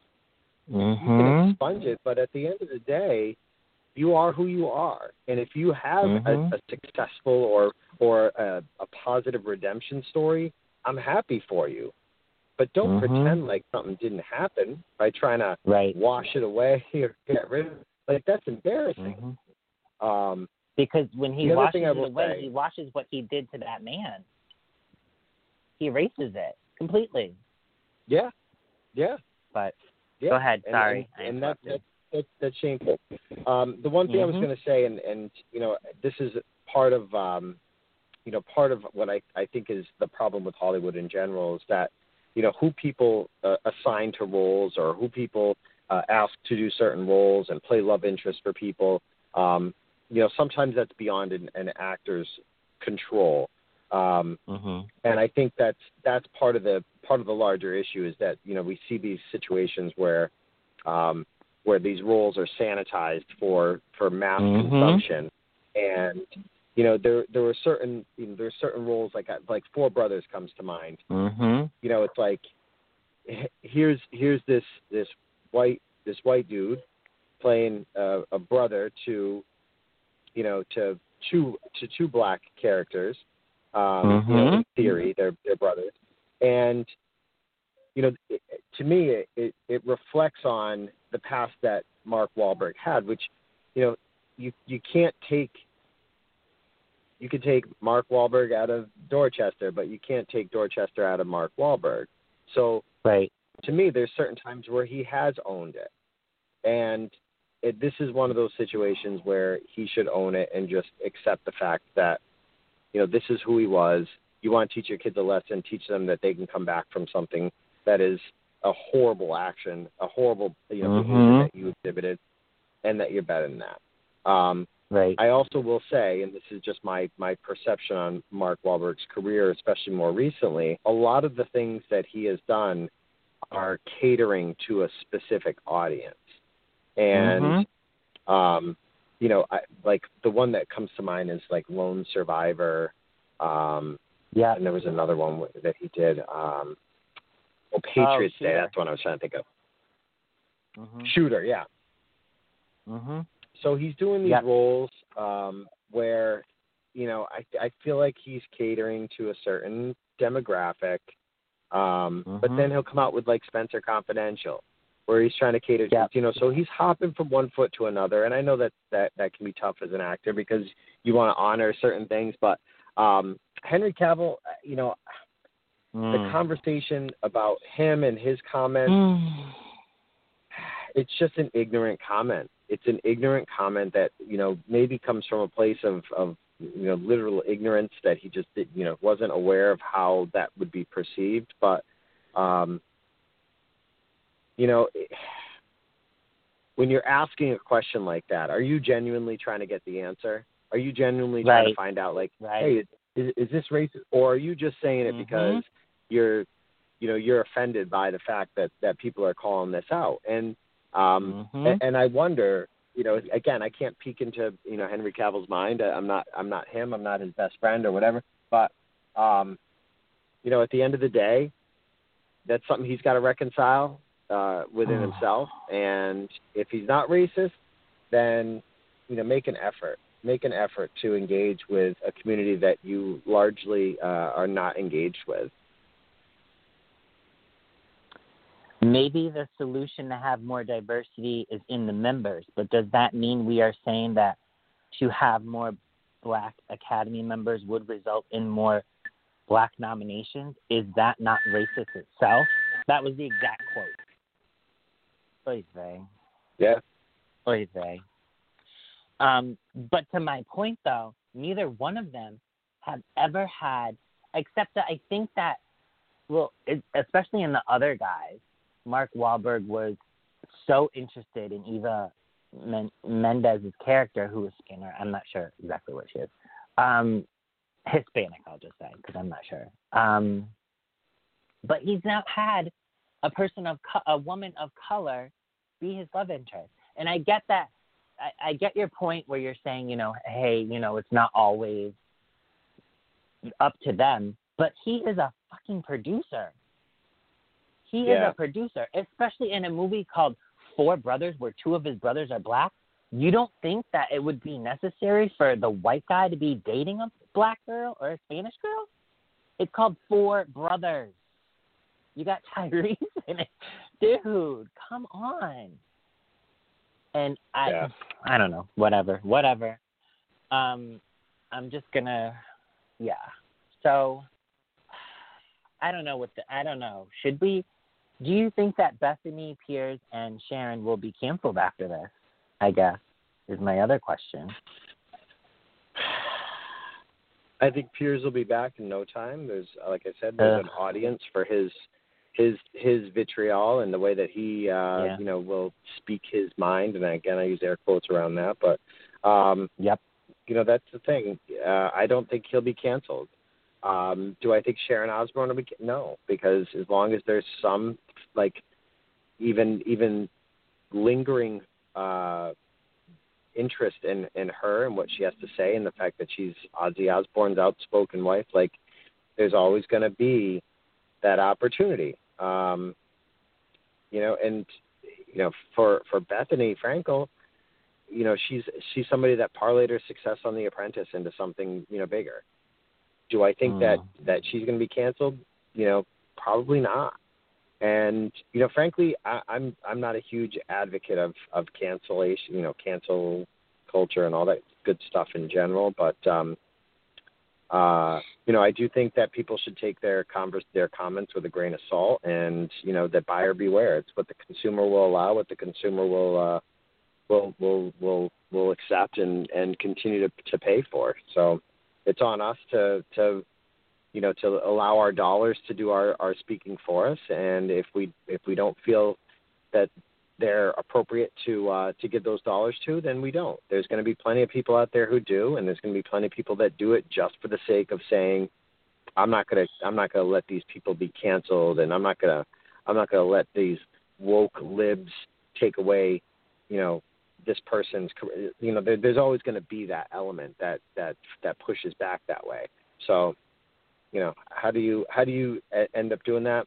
It's your personal mission to put your dollars to work for you, and how you want them to play out in these people's lives and these people's careers. I personally think that Sharon will be canceled. Here's why. Daughter, Kelly Osbourne, was involved in two racist things. One, when she was on Fashion Police, which was one of my favorite shows, and Juliana Rancic said, Zendaya with those dreads, this was before Zendaya was really big. This was when she was transitioning from Disney to Hollywood. Juliana Rancic said, doesn't Zendaya look like she smells like patchouli? And then somebody said, or weed. And she's like, yeah, or weed. And Kelly was she didn't say the or weed part, but she was adjacent to it. The whole show got canceled. Juliana suffered severely. Zendaya was disgusted and called her a racist, and Juliana apologized to Zendaya. Kelly was adjacent to that. She was on the show. She was laughing, so they kind of made her culpable for that. And then when Kelly was on The View, she said something about Latinos. So basically, Sharon is also adjacent to racism, but also from the two examples I stated, appears to be racist. So I think in this woke culture that we're in, Sharon will probably be canceled. Piers, you know what's funny? Piers has made more disgusting things than Sharon and Kelly combined, but because he's a man, a white man, people will not cancel him so easily. So I think he's going to survive. Bethany Who? I think it's long been time that Hook had been canceled for a lot of stuff she said.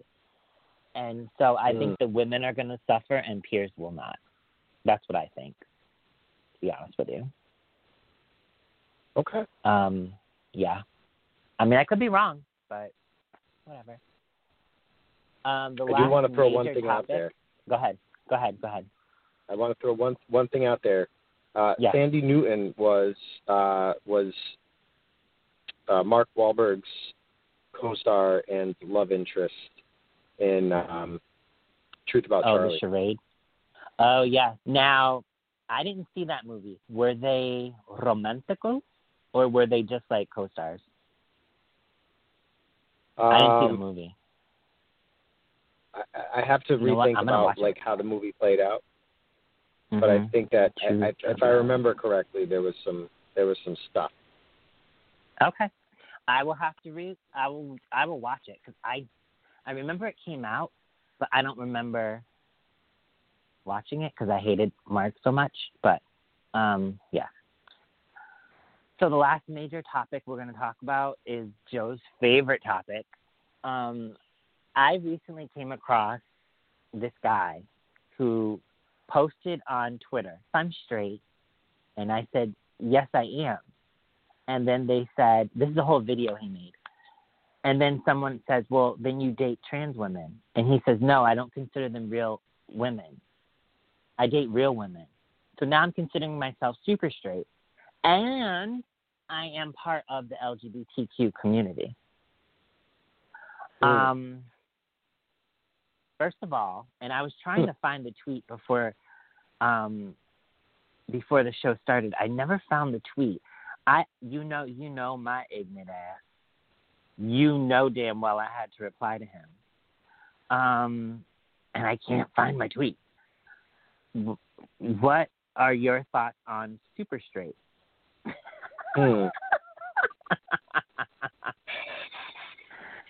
Oh my God! First of all, yeah. you can't be super anything.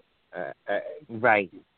There's no amplifier. I don't care who you are. You can't be more straight. You can't be more, like. There's no such thing. That's my personal opinion. Right. You can't be more straight. You're either straight and you're interested in women, which is again there's no modifier to women. You're either right straight and you're interested in women, or whatever other inclination you have. There's no modifier. I'm just going to leave it at that. I don't care what whatever it is that you want to call your category that you fall under, how you define yourself. You can't be super, just like you can't be super gay. You either are gay or you're not. Well, I have to disagree with that. But, so again, that's the thing. Like, oh, that's funny.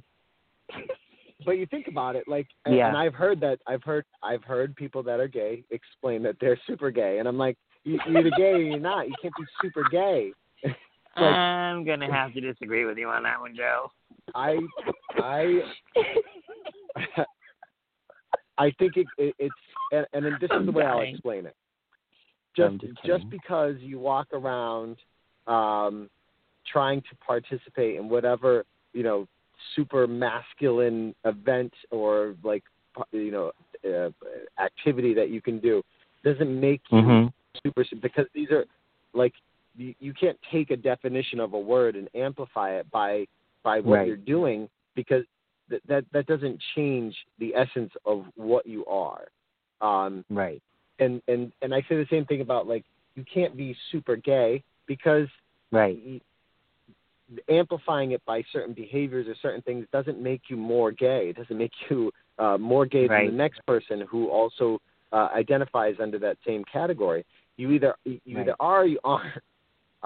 Exactly. And that's to me that's one of the things that blurs the line, especially when you're talking about having that conversation about the trans identity in general. When we've lived for most of our history as a culture without really having to wrestle with that definition or that conversation, we retreat back to what is comfortable and what is convenient in terms of how those definitions play out.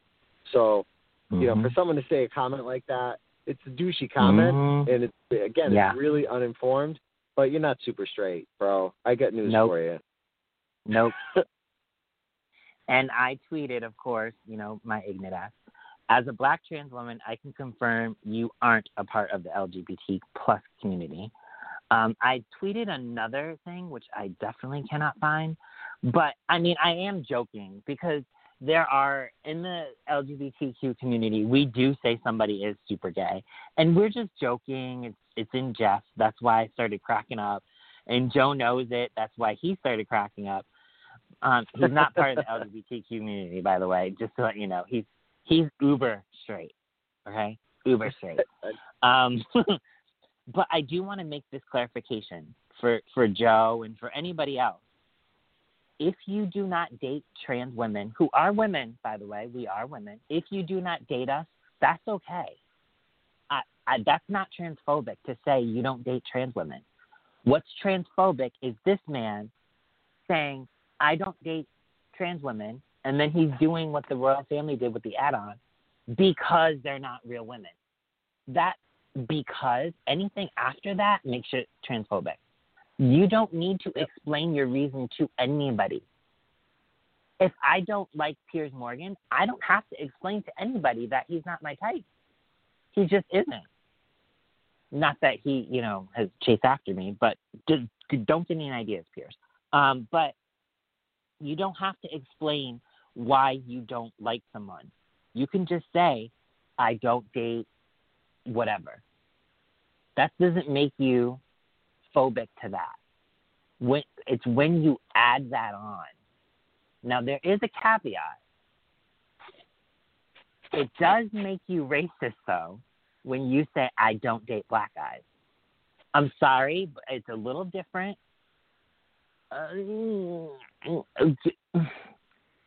I know somebody who said that, and guess what? He now dates Black guys. So it's you can't really.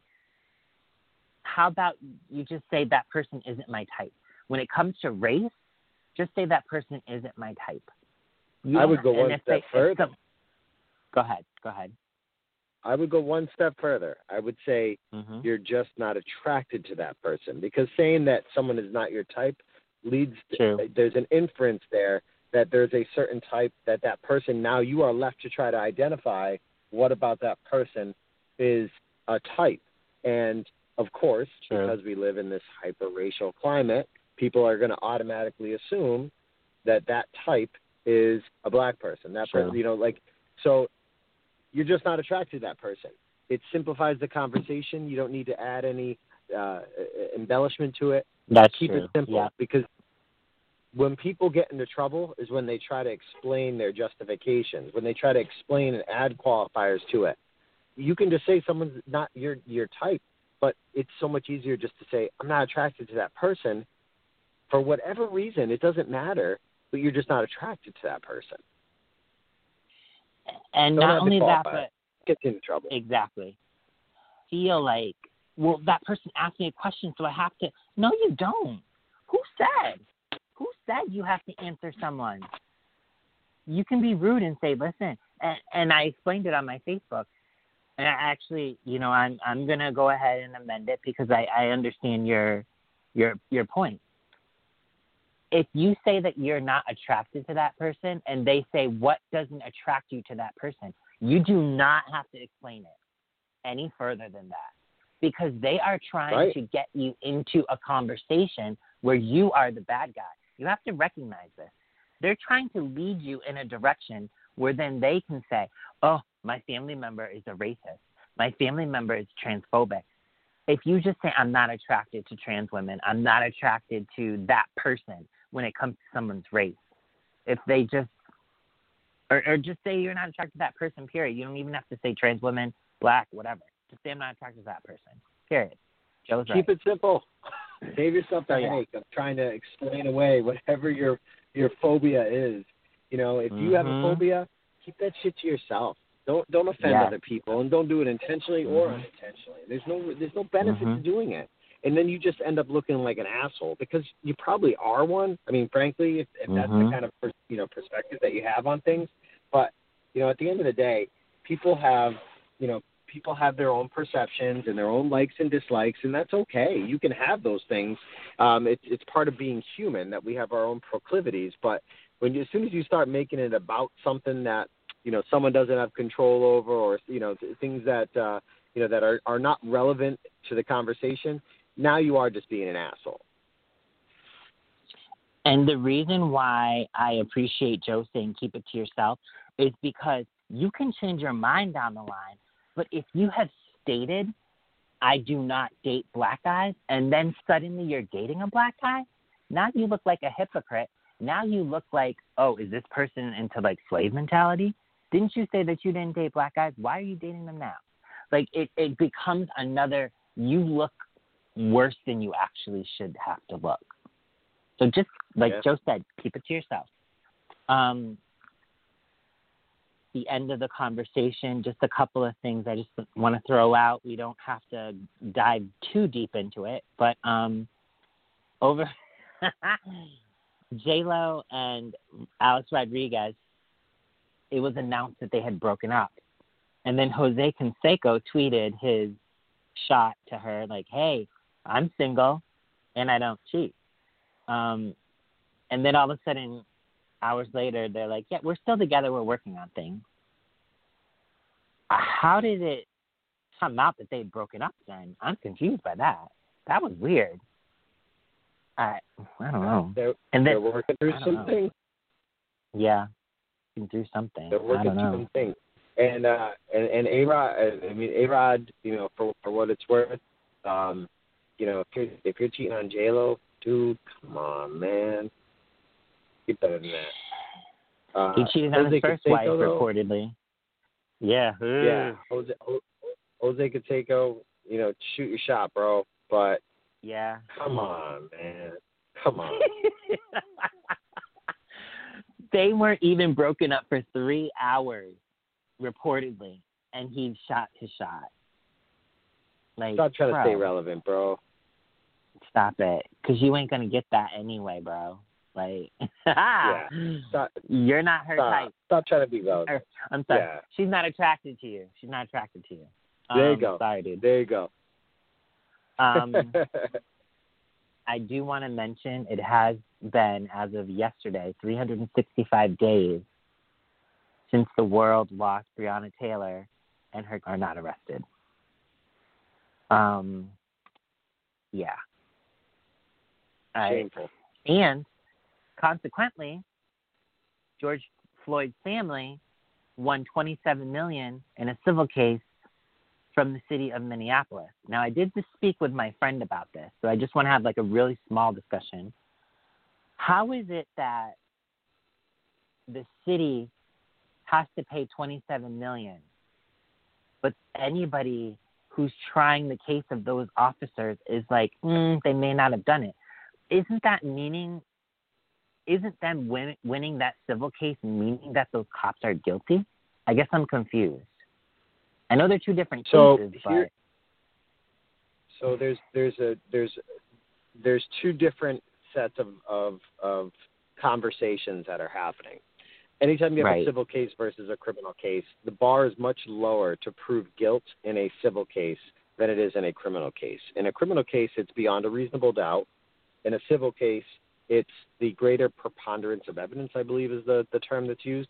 And it's basically, if you're over 50% that this person is likely the one who caused this person's death, then that is enough.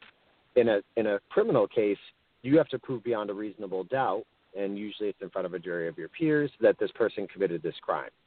So while the city can take this as an admission of their wrongdoing, because it is a wrongful death suit,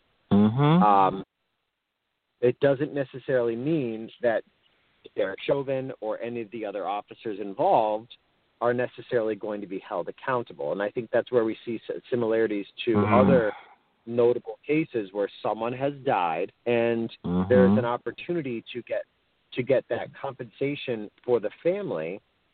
But number one, it doesn't bring back the person who died. And number two, it doesn't necessarily automatically mean guilt for that party that was the participant or the person that actually caused someone else's death. And one of the frustrating things about this, it's a similar situation where it's very frustrating to the black community where they don't feel that they receive justice in the same way that white people do. And that's part of the conversation that spawned the Black Lives Matter movement, the conversation that has gone, above and beyond in trying to say, why are our police engaging in this way when there are better ways to do it? And while I don't want to abolish the police, I don't think that necessarily is the answer. I do understand why there's a defund movement and why that's incredibly relevant to figuring out how to make sure that these police officers are not meting out, law enforcement in a way that's disproportionately unfair to there's socioeconomic factors that you have to take into consideration because the police are more present in every low-income community because that's where crime happens, et cetera, and there's a whole larger conversation that you can have. But at the end of the day, $27 million is a big statement. It's a big statement by the city of Minneapolis, and it at least gives the family of George Floyd some sense of justice in a situation where they may not get it for the person who is actually responsible being held accountable. Yeah. It was going to be one of my shout-outs, but it goes hand in hand with this. 17th, Monique Nunez, and I've spoken about this before, I think. Monique Nunez was driving home, and she got hit head-on by a boy in a car, in a Lamborghini, and he killed her instantly. He suffered minor injuries, but she died on the scene. And it is going to be a month, and her killer has not been brought to justice. People know who this boy is. He was driving without a license. And if you go to Justice for Monique Nunez on Instagram, you can follow the family. They just did a celebration of life for her. Oh, just like terrible how, I'm going to say it, and I don't care. If this was a white girl that had passed away, I mean, people are still talking about Natalee Holloway's killer. They're still investigating that. That guy is suspected he killed her, so he is in jail. Yet they know who killed this woman, and she's not got justice. I'm confused. I don't get it. What's the difference between Monique and Natalee? What's the difference? Well, there you go. That's the problem. As a society, you've got this public out. Now here's the crazy thing. You've got people that are willing to die on the cross when an illegal immigrant commits a crime. They're willing to die on the cross when someone who is not their definition of American does something wrong. But heaven forbid, some little kid in a Lamborghini, it's like for some reason this kid gets a pass. He hasn't even been brought in on charges. You've got and Brock Turner is another great example of somebody who just completely avoids justice. And how do you not accept the reality that the system, the criminal justice system in general, the legal system in this country, is not set up to punish wrongdoing? Because if it was, Brock Turner wouldn't be chilling. This kid wouldn't be chilling.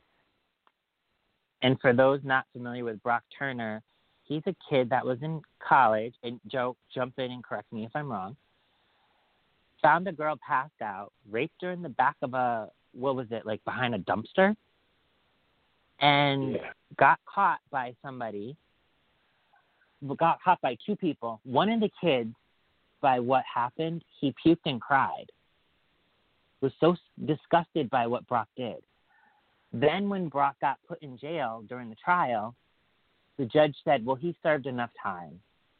We don't want to make him suffer for this one mistake. And how many days did he serve in jail? I want to say like a month or something. Maybe it was less. It might have been like 17 days. I think it was like 17 days. Right. And he got off. And he's running off. He can now get married. He can now have kids. He doesn't have a blemish on his name. Yet I guarantee you that girl and that boy that puked and cried are scarred for life. And you know what happens? Let me even go even further. And I'm going to go further, and I don't even care. When Rihanna released pictures of her face being beat the shit out of by Chris Brown, you know what people said? Well, what did she do to drive him to that? What did she do to make him that crazy? We always blame the victim, and we never say anything to the people that assault other people. Chris Brown has album after album. He's got women after him and everything. Oh, you can beat me up, Chris. Rihanna was called a slut. She was called crazy. The same thing with Halle Berry. They said when Halle Berry came out and said one of her boyfriends beat her so bad that she lost hearing, 80% hearing in her ear, people said, well, Halle Berry's crazy. She always has a boyfriend beat her or her man cheat on her. She must be crazy. Why do we protect men and side women? I don't understand. The scales of justice are so not balanced whatsoever. Yeah. Yeah, it's embarrassing. It's embarrassing. You look at the situation with Monique, and there's all this stuff about a cover up, and at the end of the day, like there's no question about the fact that he is responsible. 100%. But the fact that there hasn't been an arrest is, it's sad. It's sad that this country has such a problem with just an admission of guilt, an admission of wrongdoing, or an admission of mistreating certain people, that they just continue to fight tooth and nail that these things are not wrong, that we have to wait until all the facts are in. It's so funny, all the facts have to be in these situations, but they don't have to be in every other situation. And I don't want to engage in whataboutism. I don't want to do it. But at the same time, you have to recognize that it needs to be a level playing field. And that type of whataboutism is not the same as saying, I feel like the justice system should be equivalent and fair and unbiased, and that when you have one person who receives a different form of justice than another, that's not whataboutism. That's saying we need to fix this. Yes, you are absolutely right. Because this is very 100% clear. She was driving, minding her own business, coming one way. He was going 120 miles an hour, gets into her lane because he's trying to pass somebody else, and hits her head on. There's no other facts that need to, it wasn't, and if you say it was an accident, how do you accidentally go 120 miles an hour? How do you accidentally pull into somebody else's lane? There's no accident there. Yeah. Deliberate. Did he mean to kill somebody? Probably not. But the fact of the matter is, if you tell somebody, I'm going to drive 120 miles an hour, their response is, you're going to kill someone. Every person's response is that. You're going to get into an accident if you go that fast, or you're going to kill someone. So Where's the accident part of this? I don't understand. Did he accidentally get into a car and without a license? I'm sorry? Like, how did he get those keys? Where was he going? Was a licensed driver in there with him? Like, there's so many questions, but not the question of, I need more facts. That's not the question. We got the facts. But I need to know how this all transpired. When I was thinking about whataboutism, I was thinking about, immediately came to mind, well, not whataboutism. No, that's not the right term. Totally off topic. Sorry, I'm totally jumping topic. There was a fight in a Bath and Body Works, and it was on video. And in the very beginning of the video, you have to look real closely. The white woman threw something at the other white woman's face. And so then the white worker lunged at her. They get into a fight. Another employee fights the woman. And then the other woman's friend comes in, and it's a big mess. The first thing someone said, how dare that employee put hands on that person? We don't know what happened before the video, but how dare they? And I said, I could show you. I found a longer clip. In the longer clip, the employee is telling the person, don't get involved with that. Stop. The woman keeps trying to advance, and the employee's trying to move her. And that's when the person grabs something and throws it at the employee, and then the employee reacts back. So my point is,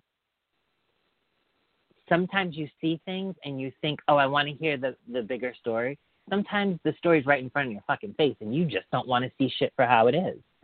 Period. End of story. Well, it is with George Floyd. And I actually got into a debate on this on Facebook. My God. George Floyd died right in front of our eyes. There's no question. Mm-hmm. And the coroner's report confirms it. We're not talking about someone dying and people want to, they want to engage in this nonsense about,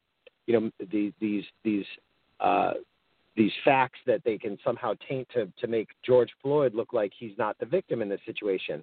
Everybody saw it with their own eyes. This dude was kneeling on his neck for 8 minutes. It is no question, and it says in the report, the autopsy, it says that he died from some dude kneeling on his neck for 8 minutes. It didn't say he died. Are there other contributing factors? Sure. Everyone has them. Everyone has comorbidities that are listed on their autopsy because that's what what they're supposed to put on there. But it didn't say, well, maybe this other stuff caused it. It said he died because he was getting kneeled on. And someone wants to litigate this conversation and say, well, we need to know how it needs to go to court. It needs to play out. That's cool because if the justice system actually worked, then we wouldn't have any fear that Derek Chauvin was going to get off for kneeling on someone's neck till they died for 8 minutes on camera, someone that was not resisting. Oh, no, Joe. But we need to know what happened before. Why did he put his knee on his neck? Was he I thought, I heard that he was resisting in the car. And then video comes out that he wasn't resisting. He was saying, I'm claustrophobic. I can't be in here. You guys get these cuffs off me. These are uncomfortable. Granted, I'm sure every arrested person says the cuffs are uncomfortable. But this was a nonviolent crime that escalated to a death. And it didn't have to. The other thing is, then people want to point to George Floyd's criminal history. Well, George Floyd's criminal history was he's a guy who got caught a bunch of times for dealing drugs or for having drugs on him. And again, if you want to talk about how unfair the criminal justice system is in America. This dude gets caught with coke on him, and he ends up going to jail. Other people, white people, get caught with coke on them, and it's like, we got to throw this away. Yep. You know, there's this unfair treatment that people just want to ignore. One mistake changed their lives. You can't have that, Joe. You can't have one mistake, little mistake, the first offense. But the hilarity of that argument is that this is a guy who did change his life, and we talked about this with Mark Wahlberg. He did. Like, yep. He was in a situation where he did try to change his life. And is he perfect? No. But you're calling him a violent criminal because, you know, he was in jail for pointing a gun at a pregnant woman's belly. Deplorable, terrible action. Serves his time. Disgusting. You either believe in the redemption and you believe in the fact that our criminal justice system works to try to rehabilitate people, and that's what you're advocating for, or you're just a piece of shit who likes to be a hypocrite and then point out the flaws in every person when it's convenient for you to do that. And that's why he moved to Minneapolis, to start fresh. And I'll take it further. The store owner George has been at that store before many times. He was a regular. The store owner came out and said, George is an awesome guy. We liked him. It's just he was when he went in there, he employee was there that didn't know him, panicked and called the police because they never dealt with a counterfeit 20. It came out that people get counterfeit money all the time and don't know it. All the time. Yeah. I've never had that experience, thank God, but it's a known fact. If you research it, people get counterfeit money sometimes and don't even know it. And it's dealt with at the store. It's dealt with at the nonviolent level. This particular person wishes they never called the cops. Called the cops instead of the store owner. The cops showed up, and this is what happened. And the whole time, George was perfectly calm. Up until they got him into the police car, he was perfectly calm and fine. And even when they got him in the police car, they took four guys on one man. And not only that, there was a knee on his neck, and there were 3 other knees on the rest of his body. Hello. If you don't know, Google. But you know what's funny? But that's, you're going to find what you're looking for, though. If people are looking for, was George Floyd a bad guy? Was he a violent criminal? Why did he deserve to die? If that's what you're Googling, that's what you're going to find. There's plenty of people out there that will slander and malign this person who was just killed, on camera. There's plenty of people that will do it. You can watch it on Fox News. This guy is not a hero. He's not a martyr. No one said he was a hero or a martyr. All we're saying is he should not have died. He should not. This is not how due process works in America. This is not how the criminal justice system and how law enforcement should be interacting with someone for passing a fake $20 bill that they may not even have known was fake at the time. That's not how it works. You get the benefit of the doubt. You're innocent until proven guilty, except for in these situations where we want to malign their character. They did it with Trayvon Martin. They do it with every single situation, to try to paint a picture that this black person deserved to die. And that's not how the system is supposed to work. That's not how this country is supposed to work. We're supposed to be better than that, and we're not. And for all the people that say, criminal, he's this, that, and the third, when Rush Limbaugh died and everyone was like, he's a piece of shit, he's this, that, and the third, these same people said, well, he's dead. You shouldn't talk ill about the dead. Sweetheart, do you remember what you posted in June 2020? Do you remember? Speaking ill of the dead? Are you crazy? I just... Yeah. Okay. You do you, boo. You do you. Before we go, what movies have you watched recently or TV shows that you wanted to discuss or recommend? I actually took the week off from really participating and watching anything on TV. I really I felt like I was losing. Yeah, I was losing touch with my consistency in terms of reading, and so I got back into reading a little bit this week. I'm reading this really good book called The Color of Law. It is amazing, and it delves into the reasons and the justifications and the way that it was managed in terms of building cities and breaking down cities in terms of racial demographics, and how how the housing that was offered to white people as they had an exodus out of urban areas directly played into how those neighborhoods became lower income. They became largely divided down racial lines, and still persist in how cities are broken down today. It is mind blowing. Wow. Who wrote that book? Never heard of it. What's his name? Rosencrantz. Hold on, let me find it. We can look it up. The crazy thing is, even things like this, the highways, where highways were placed to intentionally divide cities and down these racial lines. It's crazy. They would literally put these highways in to segregate certain populations and turn areas into blighted areas almost intentionally because of this opportunity to get people out of the city. It's crazy to me. It's crazy. Wow. I did not even think of that. It's a absolutely amazing book. Well, I Richard plugged Rothstein. in, of course, to not just, the interview and whatever, my regular shows. I did some nostalgic viewing, but also I watched a new movie. So the nostalgic viewing I started, I did post that I'd seen Buffy the Vampire Slayer, Friends, The Sopranos, but I started My So-Called Life last week. And it still holds up. It is so good. Oh my gosh. So good. Okay. It is everything I remember from our high school days mixed in with what I'm imagining people are going through now. It's just so good. So good. I still connect with Angela Chase, but I will go on record, and this is going to shock you. I never had a crush on Jordan Catalano. I always had a crush on Brian Krakow. Always had a crush on Brian Krakow. Okay. I have no idea why. I think it might be the curly hair. I'm not really sure. Always thought he was hot. And then I looked him up recently. The guy is still hot. Anyway. The other movie I saw, it's called Cherry with Tom Holland. It's on Apple TV. I'm not even a vet, an Army vet, and I'm offended by this movie.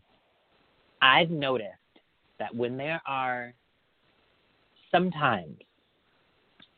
movies like, 1917, there are movies like Hacksaw Ridge, which show the positive side of being a vet.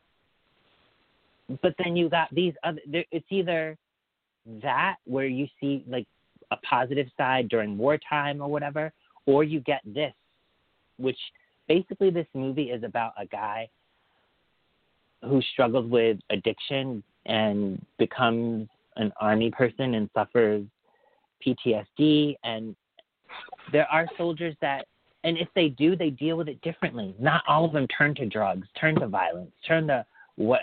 It's offensive. And I was offended by this movie, I'll be honest with you. And I don't recommend it. I'll be honest with you. I don't. Ouch. It was so. I think, and I'm going to say it, I think this was bait for Tom's Oscar reel. This movie was just annoying on so many levels. The love story sucked.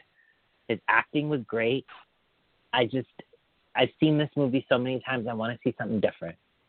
Maybe show me a movie where someone in the armed forces comes out of the armed forces and they struggle, but they don't struggle with the demons they have. They struggle with how society treats them.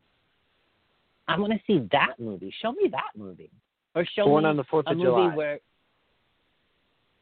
But again, it's like, he's got no legs. And it's like, can I just see one movie where someone comes out of it and they are they're struggling with, like, I want to see that movie about the Billy Kid. What was that? I think I need to see that movie, the Billy Kid, where, I can't remember the name of it. It just came out like a couple years ago. With Kristen Stewart was in it. I don't know. I need to watch it, though. Something more realistic than a soldier comes out of war and he's got PTSD and he yells and screams and he has flashbacks and well, first of all, there are soldiers that don't go to war and Billy Lynn's they just come out of the halftime walk. That's it. That's what it is. I want to see that. I just pray it's not what I think it is, but whatever. I don't know. I don't recommend it, to be honest with you. It's a lot to deal with, and I kept looking at my watch. Is it done yet? Is it done yet? Not a good look. So, yeah. Okay. Other than those two things, I really didn't watch anything new. I'll be honest. I should start reading. I have a lot of books I need to catch up on. I'll make time. Lastly, we want to end with, of course, Eva Mendes moment. Do you have one? It's okay if you don't. I definitely do, and you're gonna fucking love it. But all right, I've got two things I wanted to do. Okay. Yeah. First and foremost, I have a family member who is in the hospital and had a ruptured aneurysm. It was a very, very, very, very challenging time. Very close family member. But I was able to coordinate with the hospital to get like most of our family on Zoom because you can't have visitors right now. And everybody was having a real tough time to like trying to figure out how we were going to do it. And so I got the hospital set up. They did a Zoom, and it was an amazing experience to get all of us together, especially under these circumstances. And everyone was just so thankful that we could get together and share in that moment and, cheer on our family member and hope for her speedy recovery. It was a very powerful moment right now. And in a time, I would encourage everyone, if you can't get to see your family or can't get to see your friends or whatever the case is, connect with them somehow, some way, whatever it takes. Because life is fragile. Life is too short. The second thing is more of a public service announcement, and I would encourage everyone to look at the hashtag #MoreThanMean. And it spoke to me on a level that I was like shaking after watching this.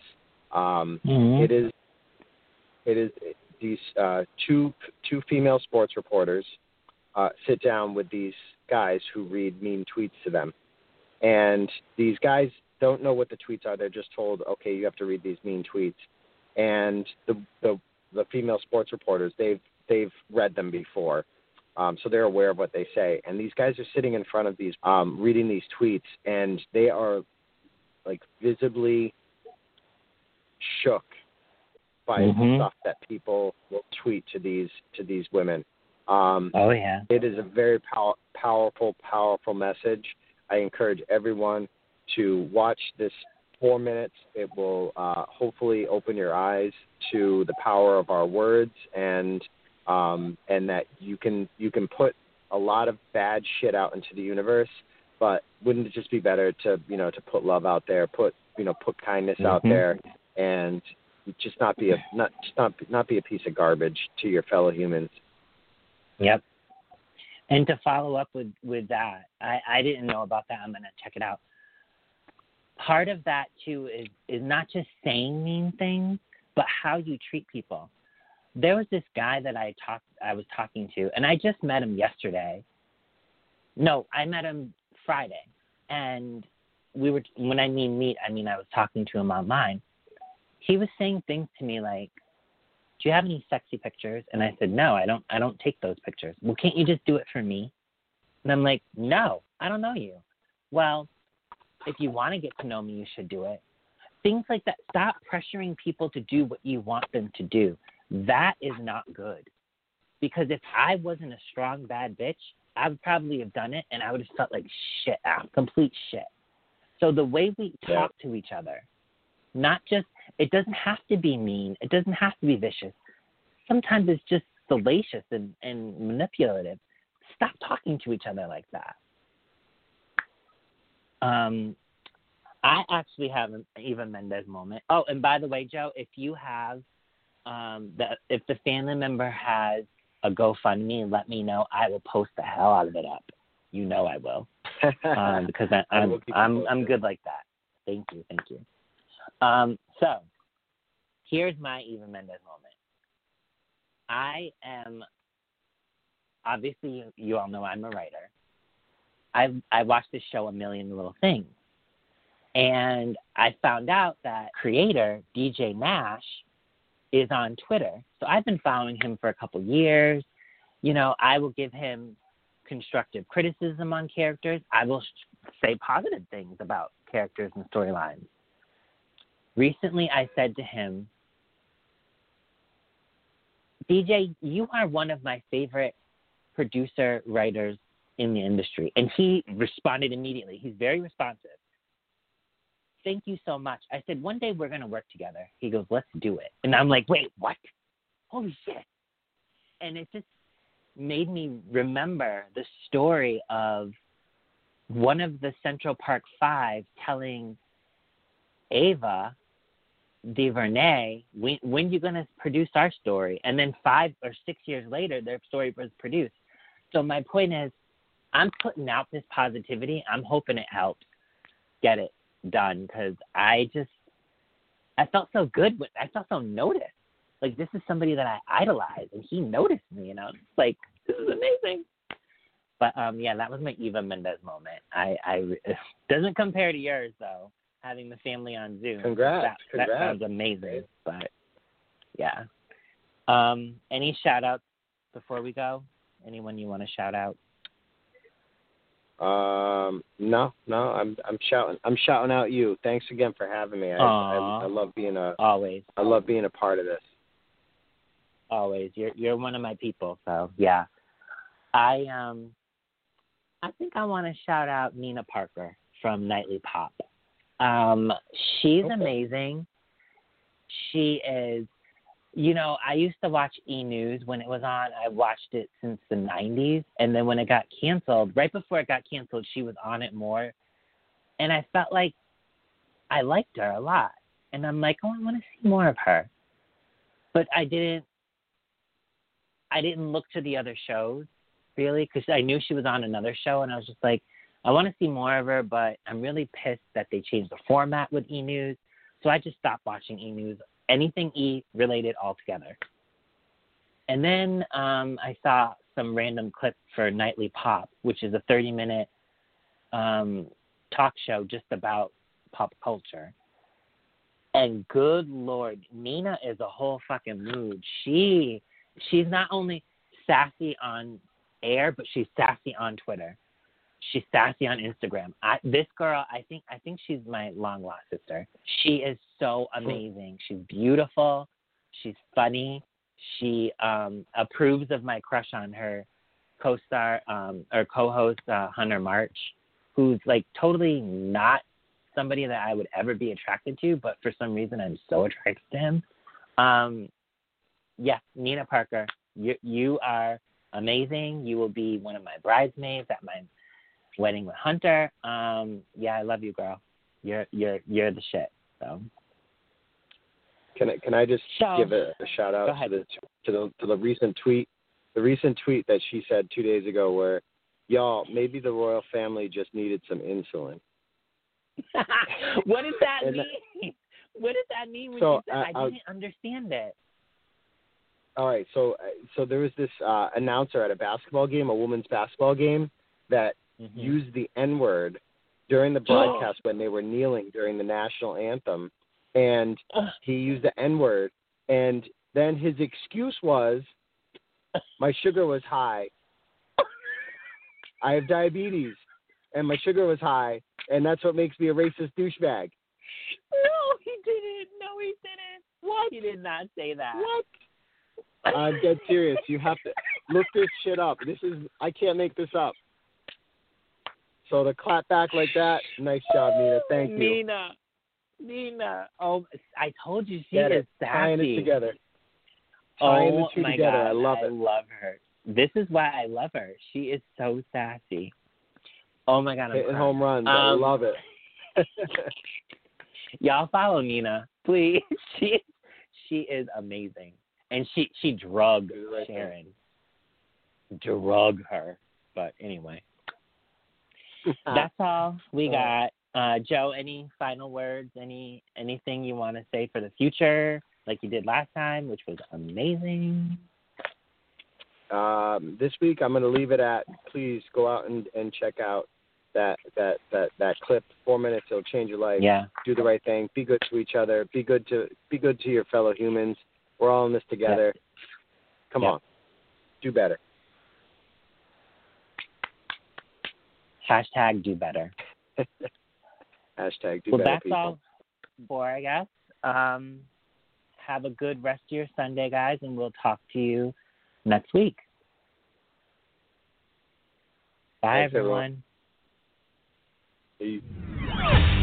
Still thirsty for more tea? Follow us on Facebook, Twitter, and Instagram at The Spilled Tea PC. Thank you for listening to this episode of The Spilled Tea.